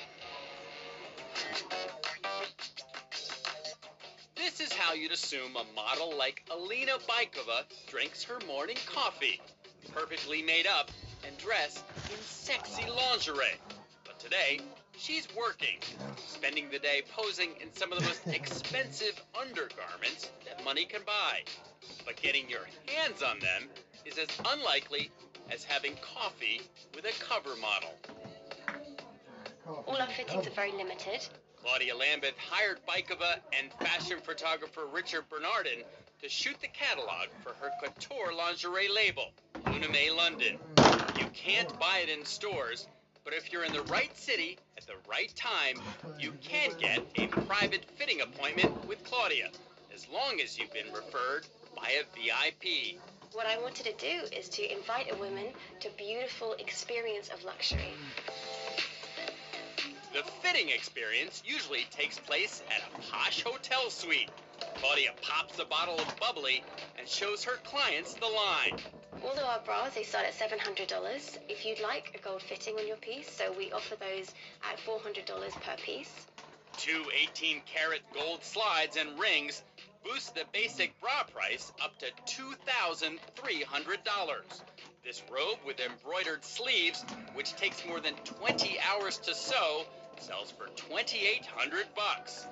And there's this, but don't call it underwear. We have a lace knicker, which all has 9 bits of 18-karat yellow gold, and that knicker retails for $9,000. All of Claudia's creations are handmade in an English atelier, using Chantilly lace and French silk. We offer a lot of exclusivity through our pieces. And although Claudia can't promise that you'll look exactly like a lingerie model, she does promise that you'll feel as special as one. If you're wearing something incredibly beautiful beneath your clothes, it can transform your confidence, the way you feel about yourself, and we really do want to make a woman feel their absolute best.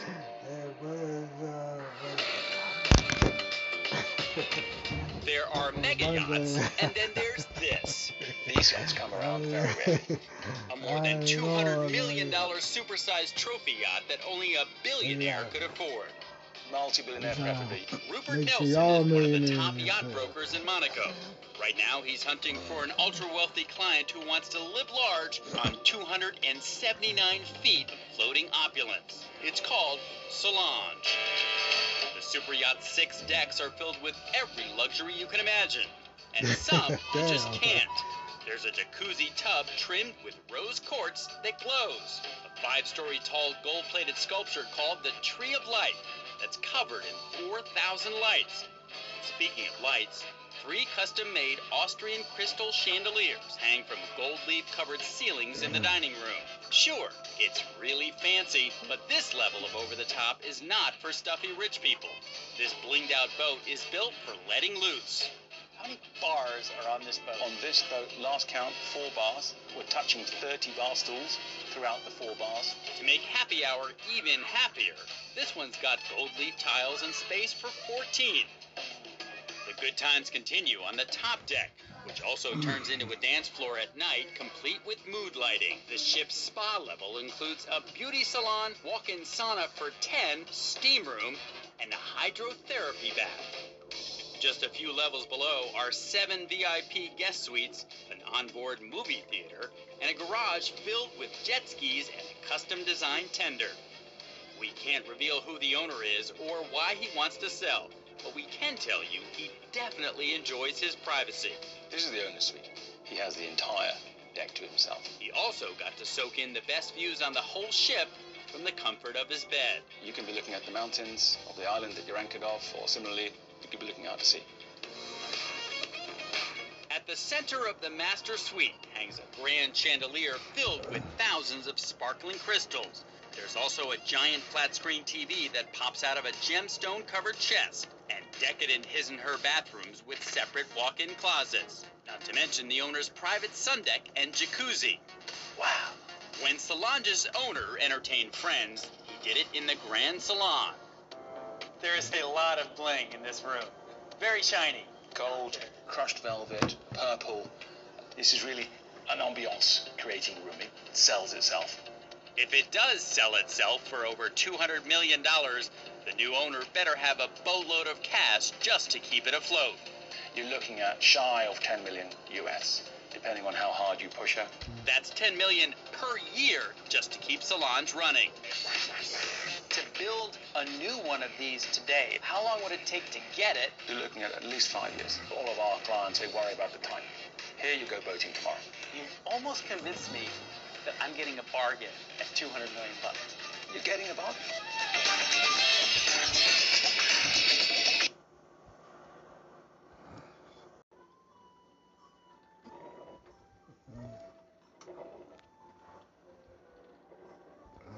Friends, in one word, how would you describe 2020?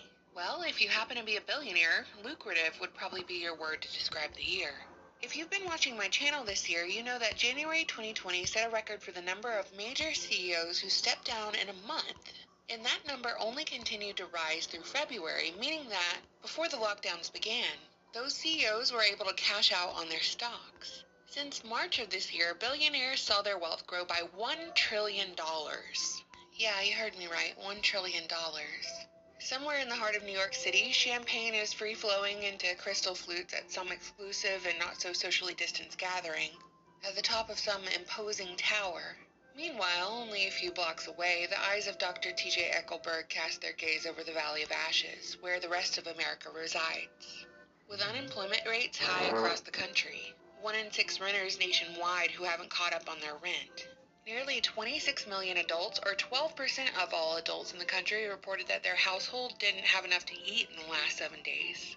Nearly 7 million Americans are facing evictions at year's end as defaulting mortgages seem to be on the horizon, with the CDC's temporary suspension on evictions due to end December 31st. But no worries, because Amazon's Jeff Bezos had his wealth grow from $113 billion in March to $182 billion in October. Dan Gilbert, who is the chairman of Quicken Loans, a mortgage lending company, watched his fortune balloon from $6.5 billion in March to $43 billion in November. And we can't forget about Elon Musk, who supposedly surpassed Bill Gates on the Forbes list. His wallet grew by $100 billion since the beginning of the year. While Americans were having trouble feeding their families and paying their rent, it was reported that in March of 2020, Elon Musk and Jeff Bezos had asked for government funding to the tune of $5 billion in grants or loans to keep commercial space company employees on the job and their launch facilities open. During this time, Bezos actually started a relief fund for his employees that encouraged everyone to donate to his contract employees and delivery drivers during the lockdown. So not only did Bezos ask for handouts from the government, but he asked for donations from peasants like you and me to keep his employees paid, all while pushing fear and supporting the furthering of lockdowns through the propaganda mouthpiece known as the Washington Post that Bezos bought back in 2013. Now, if you don't know me, you might think I sound pretty anti-capitalist. Capitalism is, by definition, an economic and political system in which a country's trade and industry are controlled by private owners for profit, rather than by the state. I'm simply anti-government enforced monopoly. It's important to note this distinction. Capitalism doesn't exist when the state puts pressure on small businesses to lock down, just like they did back in March. We're talking local brick-and-mortar establishments who will never reopen. It was recently reported that nearly 1/3 of small businesses in New York and New Jersey are still closed since January amid the pandemic. Meanwhile, Amazon benefited from the pandemic more than any other retailer because the government decided Amazon facilities were essential and sold essential items as though no germs could ever survive on Amazon's cardboard boxes, but they could definitely survive on the surfaces of small businesses. So when you can't go into town for what you need, there's obviously an increased demand for e-commerce. And when you control both the institutions profiting the most and the media outlets disseminating the information to the public, cranking out fear that renders people unwilling to leave their homes to shop for what they need, it's easy to see how a controlled demolition of small businesses took place, and how the middle class is totally being eradicated through a virus that most people, asymptomatic people, otherwise known as healthy people, have to get a test to know they have. To put the wealth of the 1% into perspective, billionaire wealth is now twice the amount of wealth held by the bottom 50% of all American households combined, or approximately 160 million people. Of course, those are the billionaires and numbers we know about. The richest people in the world aren't on the Forbes list. Most of us don't even know their names. They control the fake money and fake monetary system. The whole system of debt slavery for the 99%. So the whole point of me highlighting the wealth redistribution this year isn't to get you to watch the world burn with me. Once a pattern emerges, it's easy to see what will happen next and where it's all headed, but unfortunately, what isn't easy is getting others to see what's happening right in front of their face. Now please tell me if you're seeing the same things I am. Leading up to Thanksgiving, there were numerous articles saying that Thanksgiving was going to be a super spreader event because there were so many selfish people who wanted to get together with their family after nearly a year of the new abnormal. After Thanksgiving, all I've seen are articles saying that hospitals are bracing themselves for impact as they anticipate the number of cases, not necessarily deaths, rising as a result of collective selfishness.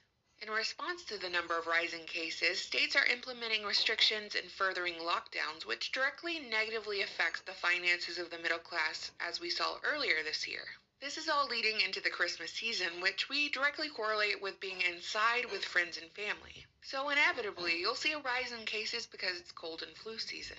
People are inside more, they get less vitamin D and less fresh air, their immune system suffers as a result. That's how it's always been, that's how it works.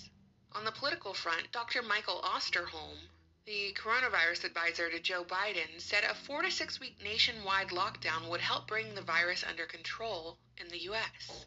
Can you imagine the financial impact if small businesses are forced to close for another month while Walmart, Amazon, Home Depot, and other major retailers remain open? The result will be no more small business, no matter what measly stimulus package is passed. On a personal level, what are you going to do with your $1,500 government check? Pay your rent for another month? Hire a babysitter to sit at home with your children during their distance learning so you can go to work? I'm theorizing that this chain of events is leading up to the acceptance of universal basic income. People are already begging the government for checks because they're desperate. As the World Economic Forum predicted, I think it was the World Economic Forum anyway, you'll own nothing and you'll like it. Build back better. Neo-feudalism and vaccine passports. Gotta get the rush vaccine in order to travel, return to work or school, or get your monthly check from Uncle Sam. When we were saying it months ago, they called us all conspiracy theorists, but now they just call it the future. And all of that sounds pretty daunting, and I don't mean to be doom and gloom. I only mean to point out how little resistance to the system has occurred because people are afraid. They're so afraid to die that they forget that living is the whole point. They've manufactured the consent of many, but it doesn't have to be that way. You can say no whenever you would like, and in the process, you might inspire others to do the same. It's a starting point, at least. What do you think, Internet friends? You know, I always look forward to your comments. I appreciate you supporting my content on Patreon, subscribing, and following me on social media. More videos to come in December, so make sure to check back. Bye.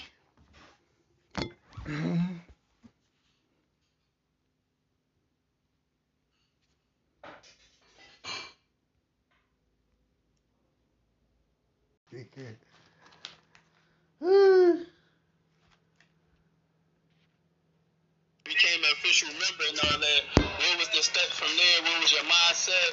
What was the experience like? Know what I mean, like going from the level that, cause we seen you come up, like you been through too, like y'all came from the ground up, and now you right in the game, you in the mix, you get to see the industry firsthand. Know what I mean, so speak on what the experience was like from that point on, like. So you gotta understand, like I come from where I came from the ground up, but at the same time I wasn't making no money musically, so it wasn't really exciting.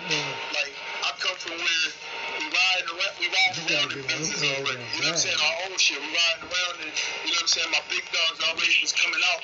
You know what I'm saying? I'm sitting in the house counting 100 grand and 200 grand. Like, you know what I'm saying? Before I really started getting too much into the rap stuff. So once I started getting into rap stuff and I started moving around, I'm one of them people where I'm never comfortable. Like, no matter what position I'm at, I feel like I need more. You know what I'm saying? I gotta get more. So I think the more that I get, the more money I get, the more higher I get in certain shit, I get more hungrier and I start getting frustrated with myself sometimes. Like damn, I gotta get this, or I gotta get that, or I gotta do this, or I gotta do that. Like, if I'm around Meek and I see Meek riding around in the Maybach, I feel like, man, I gotta go ahead and get a motherfucking Maybach or something better, because I get motivated by that. Like, you know what I'm saying? It's just like in the streets coming up. It's like, you know what I'm saying?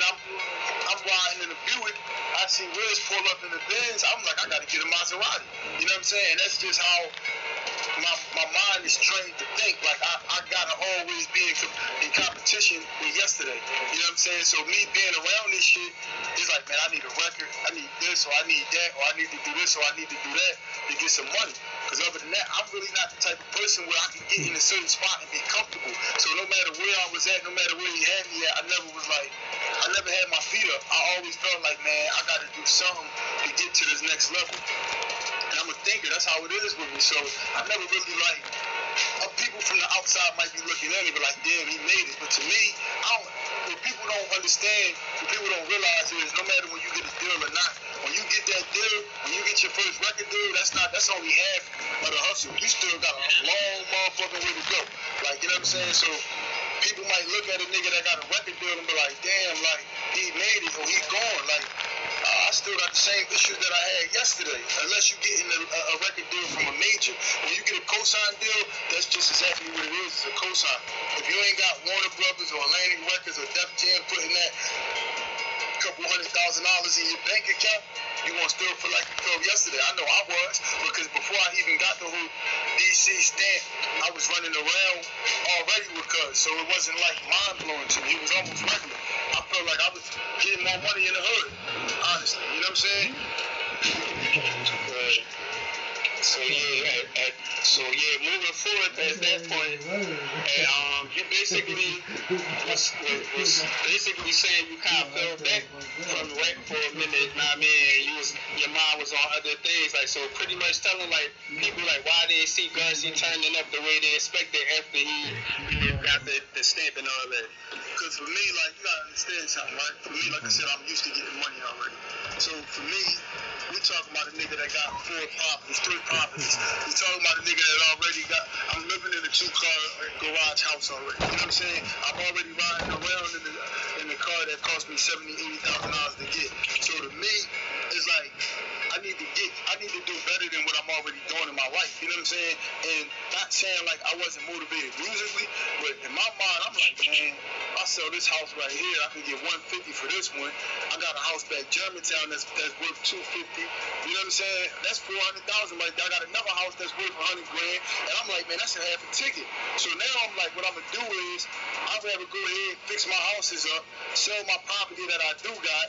You know what I'm saying? Once I sell the property that I do got, now when I want to go ahead and talk my shit on blogs, when I want to pull out $100,000, when I want to do this, when I want to do that, when I could do this, I could do these things with my money and still run around like I like what Meek doing. I love what Meek doing. Everything that Meek do, he motivate me. You know what I'm saying? And that's with a lot of niggas in the city. That's not even just with Meek. Like, you know what I'm saying? With the whole thing that Lil Young and P&B Rock doing. When he coming through, I like that. That motivate me. When I see Ash doing his thing, that shit motivate me. You know what I'm saying? So when I'm around a nigga that's motivating me, I gotta go back to the drawing board sometimes and figure out what I gotta do for me to go ahead and level up on my own. And I know the type of nigga that I am. I know what the people want to see. They love to see me talking my talk, counting $250,000 on camera. You know what I'm saying? But I know that I need to do certain things for myself for me to be able to do that. I can pour $200,000 out on camera right now.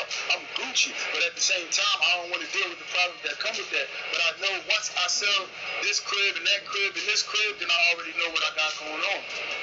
I got little situations right now with the real estate. Like, I'm a hustler, man. He just pulled up on me out of Atlanta gym. You feel me? And we talk 2 hours, almost 3 hours, bro. Like, you know what I'm saying? Because I ain't even had Meek's number at the time. He had changed his number, and I didn't even reach out to him or none of that. And, I reached out to him when I got out there, and he sent me his number through Instagram. He was like, yo, he was like, I'll be in Atlanta tomorrow, XYZ.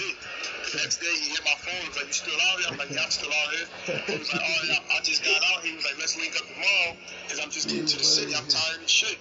So I said, I'll leave tomorrow morning. I said, but it ain't no rush, bro. I said, I'll get with you another time. You know what I'm saying? So he was like, no, where you at? So, you know, I shoot him the address. He's like, oh, all right, what you doing staying here? This big condo shit. Like, you know what I'm saying? So, you know, we shooting our shit back and forth at each other. Like, you know what I'm saying? And, you know, he pulled up on me by himself in a Bentley truck. I was like, come on, man, you got to get in. Let me show you this shit. Meek, like, still like a big kid. Meek still taking all this shit in. Like, he's loving this shit. Like, and I'm loving this shit, too. But he just hit me with the, come on, you got to get in. We ride to the corner. He like, look how fast this shit go. He making U-turns. He acting like he on a bike. You know what I'm saying? He getting crazy. We riding all around the land, and he just like, bro, this shit mind blowing, man. I want this shit from you too. So we started talking about, you know, the real estate stuff and just doing certain shit. You know what I'm saying? I'm out there fucking with Lou Will, which is like my brother, and we got some money plays where we making money together now. So now it's like I'm in a space where I'm making a different type of money. I ain't making no regular money no more. Now I'm making some money, and we talking about millions off of shit that I would never even think about talking about. Like, you know what I'm saying? We talking about building up shit like we ain't on no just buy a house from the sheriff cell that costs XYZ, you know what I'm saying? And we doing this and we doing that, which ain't nothing wrong with it, you know what I'm saying? But at the same time, we on some shit right now, you know what I'm saying? We on some shit right now. This is the shit that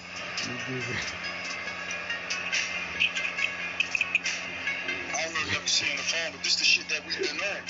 This is the shit that we started from the ground up, and that ain't cheap. That's some South Philly shit, like, you know what I'm saying?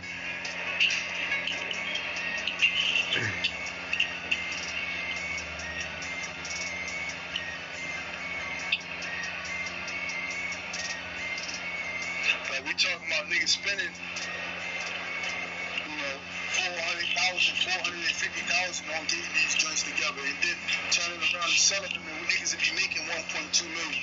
Like, you know what I'm saying?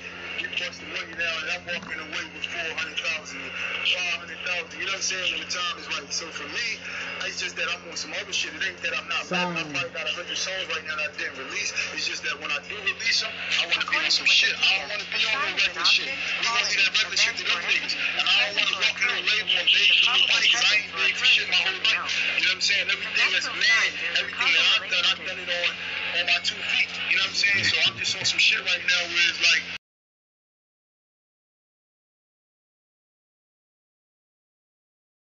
once this music start dropping, once a nigga start being on some shit, expect to see me pulling up in the motherfucking Lambo, expect to see Riz behind me in the motherfucking Ferrari, expect to see Rex pulling up, like expect to see my whole gang, expect to see everybody pulling up back to back in some shit, you know what I'm saying?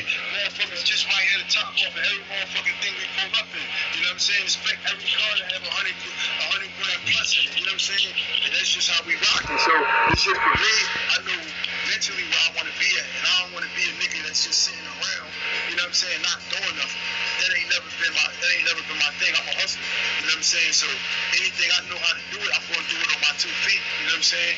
Not saying that the niggas that I'm around ain't help me, talking like, you know, the niggas, the celebrity niggas ain't help me or give me a helping hand, none of that. Everything they can do for me, and I appreciate it, but I also know where I want to be and where I need to be mentally. I need to be sitting on something real nice, you know what I'm saying? And I need to be able to bring something to the table.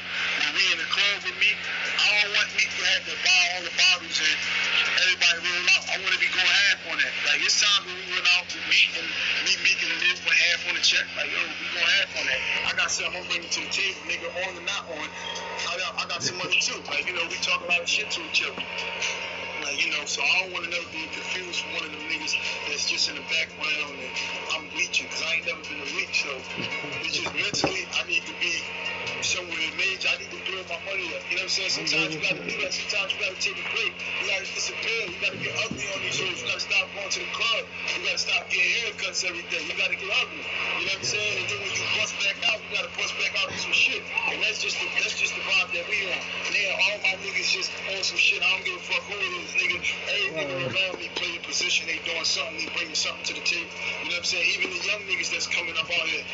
The young niggas that's coming up out here, they not like the other young niggas everywhere else. The young niggas coming up out here, they got their own money to bring to the table. You know what I'm saying? The OGs that we come up under, nigga, they got their own money to bring to the table. So it's only right that us as a whole come through, you know, on some 8-game shit. You know, we're going to sit back. We're going to take 3 months off, 4 months off. And when we come back, we coming back harder than we ever came before. Some shit that's just undeniable. Niggas, music is next level shit. I know niggas ain't fucking with me on that. You know, it don't matter how humble I am. You know what I'm saying? I ain't afraid to say it. When I start talking that talk, nigga, I know I got some shit. You know what I'm saying? Old nigga, new nigga, don't matter who it is. Nigga, I know that I hold my own. You feel me? I know every nigga around me just really be on some shit.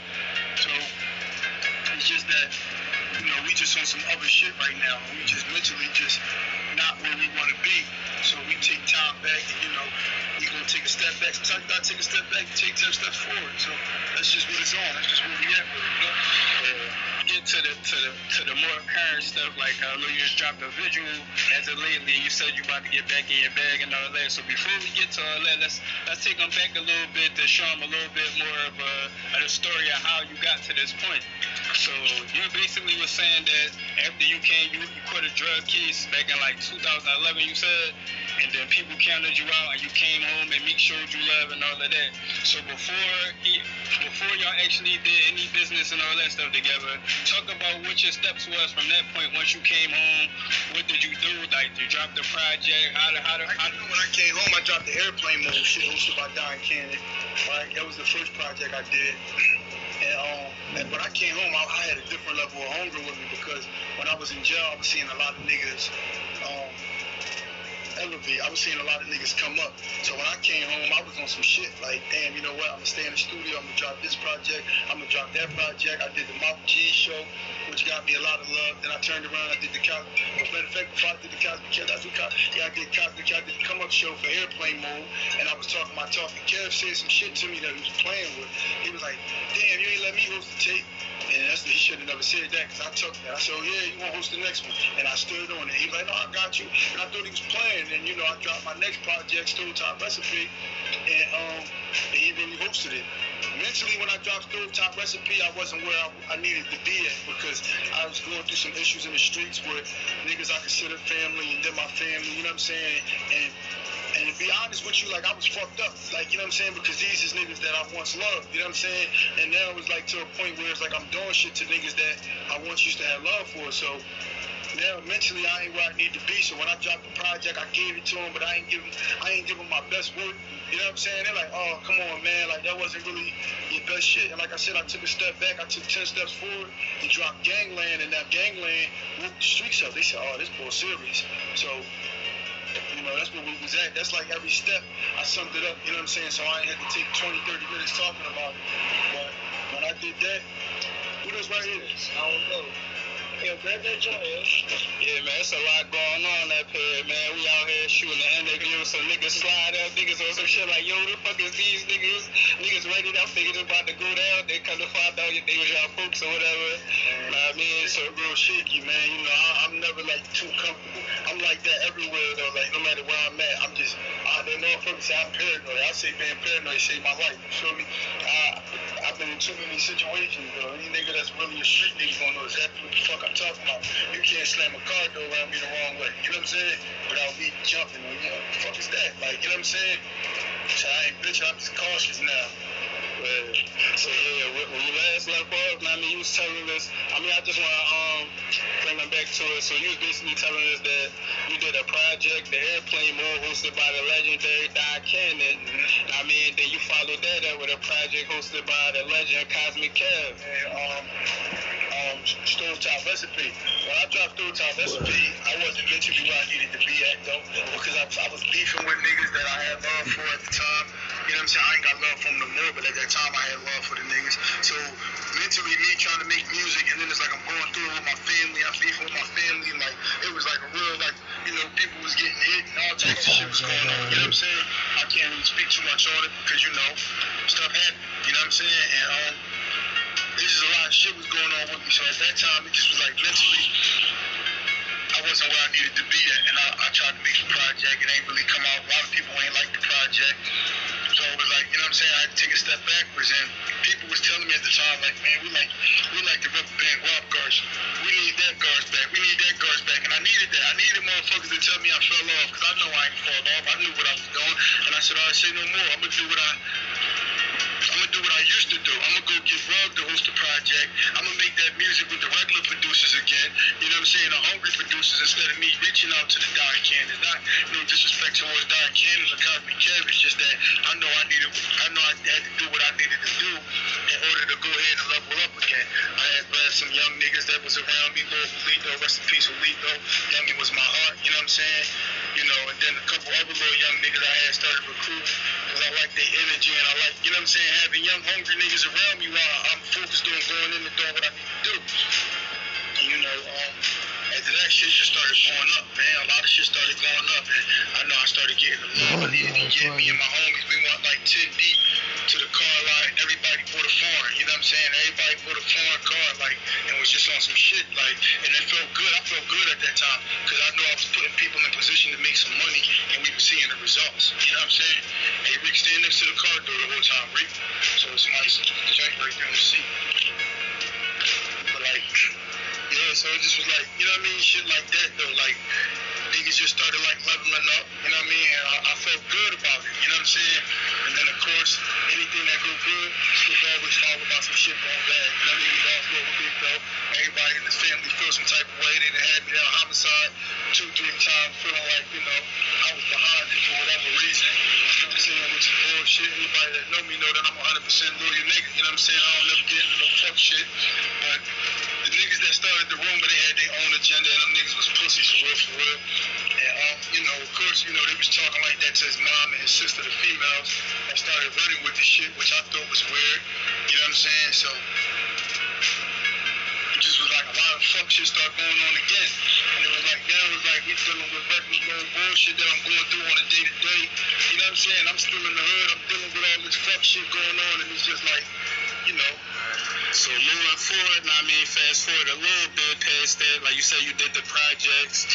You worked with a lot of different people in the city. A lot of people that was, I mean, like legendary in the city. A lot of people that was in position. Like y'all really was in the mix as a squad and individually. So speak on like moving forward, like dipping in and out of rap. Like you said, you've been in the streets and going through stuff in the streets. Then you still trying to maintain the rap thing. So prior to you getting the state with me and all of that, where was Garcia at with it first, music-wise, like your latest project? And after you did that, like where was you at with it? Where was I at? Yeah. Like I said, I felt good at that time. I was getting some money.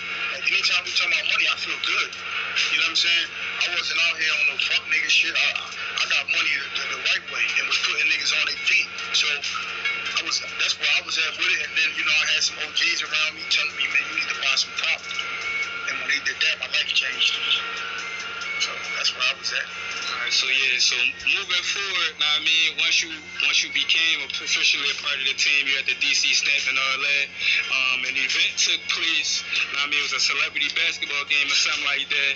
Now I mean, we ain't gotta get into the situation because we did an interview with Preem. He basically explained like it was some street shit that kind of spilled off into that situation. But I want to ask you because on all of the blogs, I'm talking about every major blog in the industry pretty much had posted it, and they posted it like Meek Mill artist, Ape Gang Garcia. So what was your thoughts on like, like how they put your name as the headline and all that? Like speak on the response. I know your phone was blowing up and all that, because they really put your name basically. Like super nutty for real, to be honest with you. I can go a little bit into detail, because I ain't gonna say no names, but so basically, it was a dice game. A nigga tried to rob one of my homies.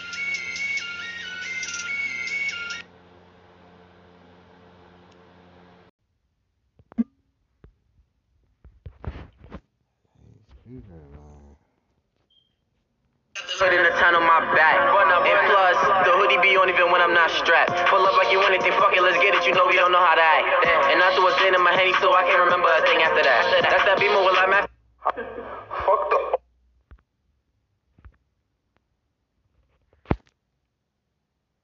It's like this though. Fuck niggas feeling like I owe them something. Fuck that, right?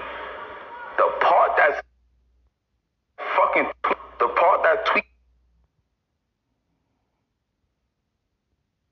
me out connection. I thought it was good. Where the Wi-Fi at? Upstairs. I got the Wi-Fi, bro. But you probably on the... Oh, you live. Oh, you probably on the wrong Wi-Fi. I think it's downstairs. One for upstairs. There was one down there too. But you probably on the downstairs one. What did it say? Second? No, look. This is the thing. Like, it's like fuck the fact that niggas feel like live this whole time? Nah, I wasn't live. But I was going crazy, but I'm live. But it's like this now. Right?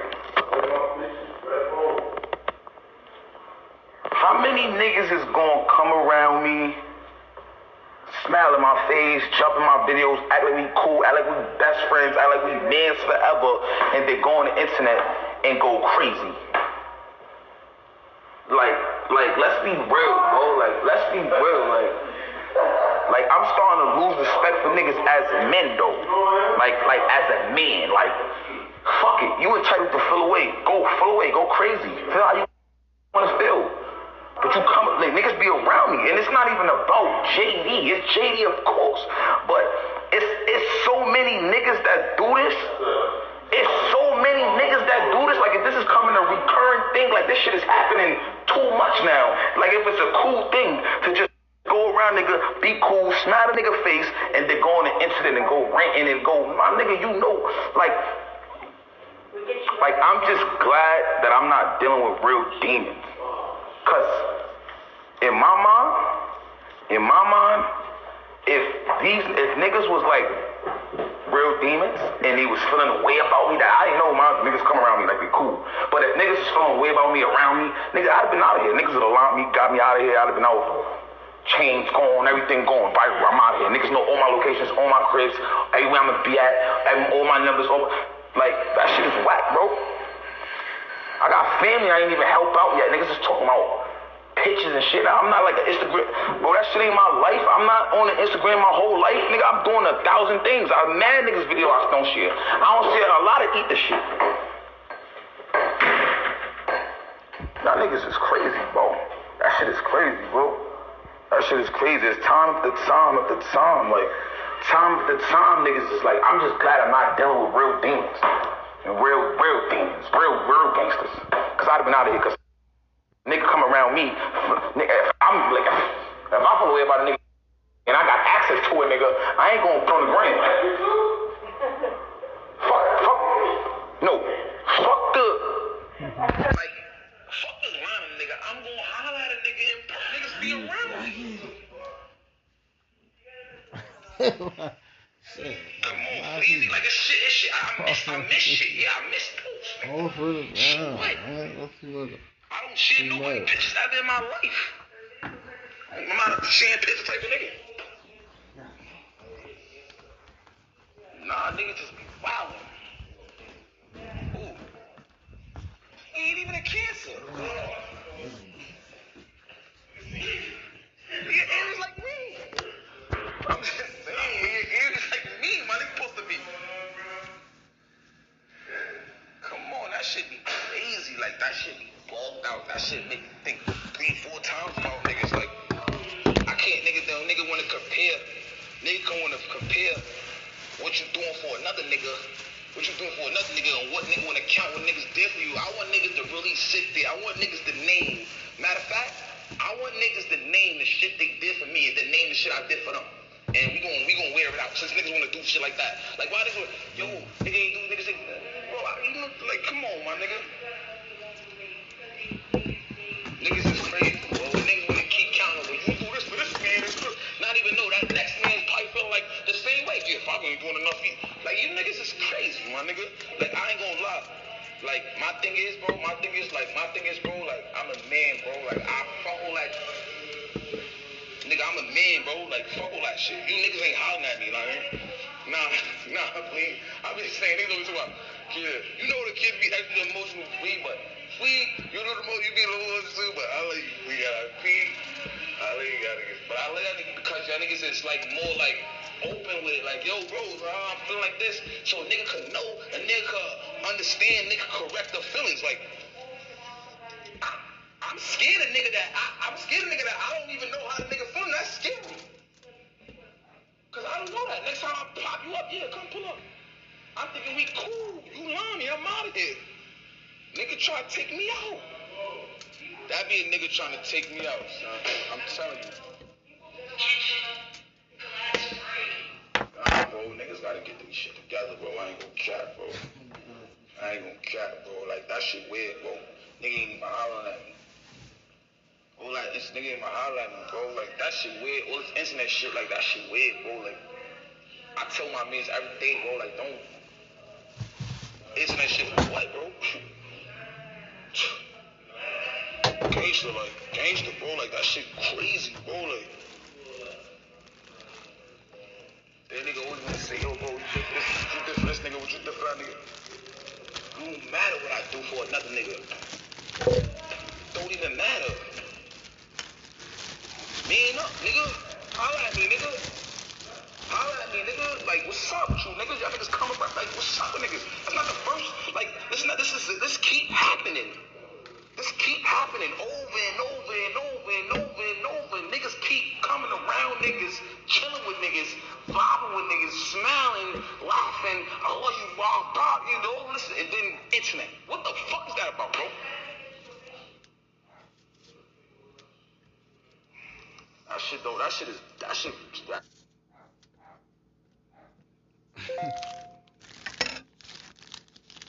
retarded, bro.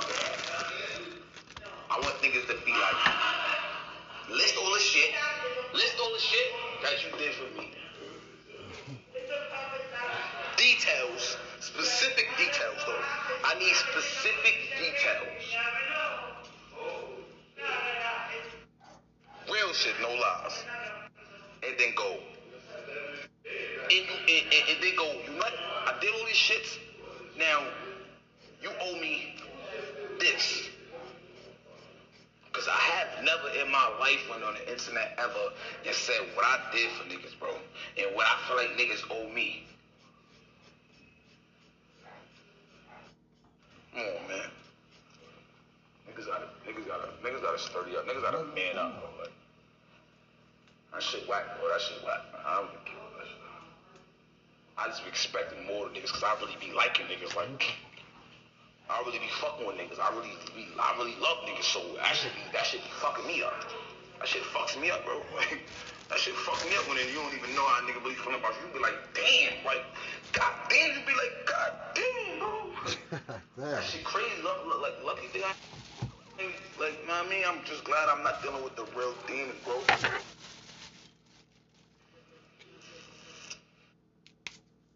Fact, I love shit get you killed, bro, because, you know, well, the good thing is these ain't real demons. Cause I'd have been out there, I'd have been locked up. You know, when real demons ain't fucking with you, and the niggas come around you, they on your ass. That shit crazy, bro. Yeah, you know, it's back to the music, man. I don't really know how I can respond to this type of shit. I usually don't respond to this type of shit. I really don't care with this type of shit, but I really usually don't care about this type of shit. I ain't gonna care. That shit crazy, bro. You really fuck with niggas, you really love niggas. That shit weird. That shit be weird. Nigga don't really know how that shit feel. Nigga think you the only nigga. You the only nigga that feel like this. Like, yo, you think I got fucking. Come on, my nigga. I got real bloods. I got real cousins, real family. Like, I got real family that feel like I should be doing more for them. And niggas talking about friends that I just, like, come on, my nigga. Like, let's be real, boy. Like, let's be real, bro. Let's be real, my nigga. Like, I'm not even getting, like, come on, my nigga. Niggas different, bro. Niggas different. I die, God forbid. Yeah, I love it. I'm doing this. Anything for fun. My niggas is crazy, man. I don't care about niggas is crazy. Now, I'ma show niggas what zero support really is. Like, now, because niggas don't understand. I feel like niggas don't really know what that is. Niggas don't show me. I'ma show niggas where I cannot really not care about niggas. Like, I'm I'm gonna show niggas why I don't care about niggas, bro. Like, that shit is weird, bro. Like, that shit is crazy, bro. Like. Shit's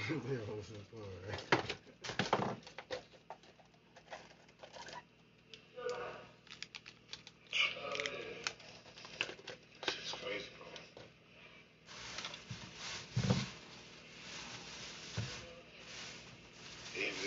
Yeah.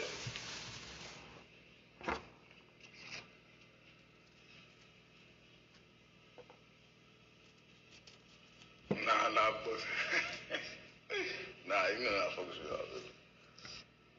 Boy, shit just be fucking me up. Shit just be fucking with me a little bit. I either don't like it, shit. Shit just be fucking with me a little bit. But that shit is weird, bro. It's like, especially just damn, bro. In the circle, the courts, of the benches with it. A place where them niggas forever with it. I want you to think I was never with it till you in the room getting hella stitches. And what? With Diesel, I'm breaking the gas, you kindle the dash and fuck on your dad. Switch yourself, we'll get you help, cause we still in that shit so you won't get a pass. If you talking to me.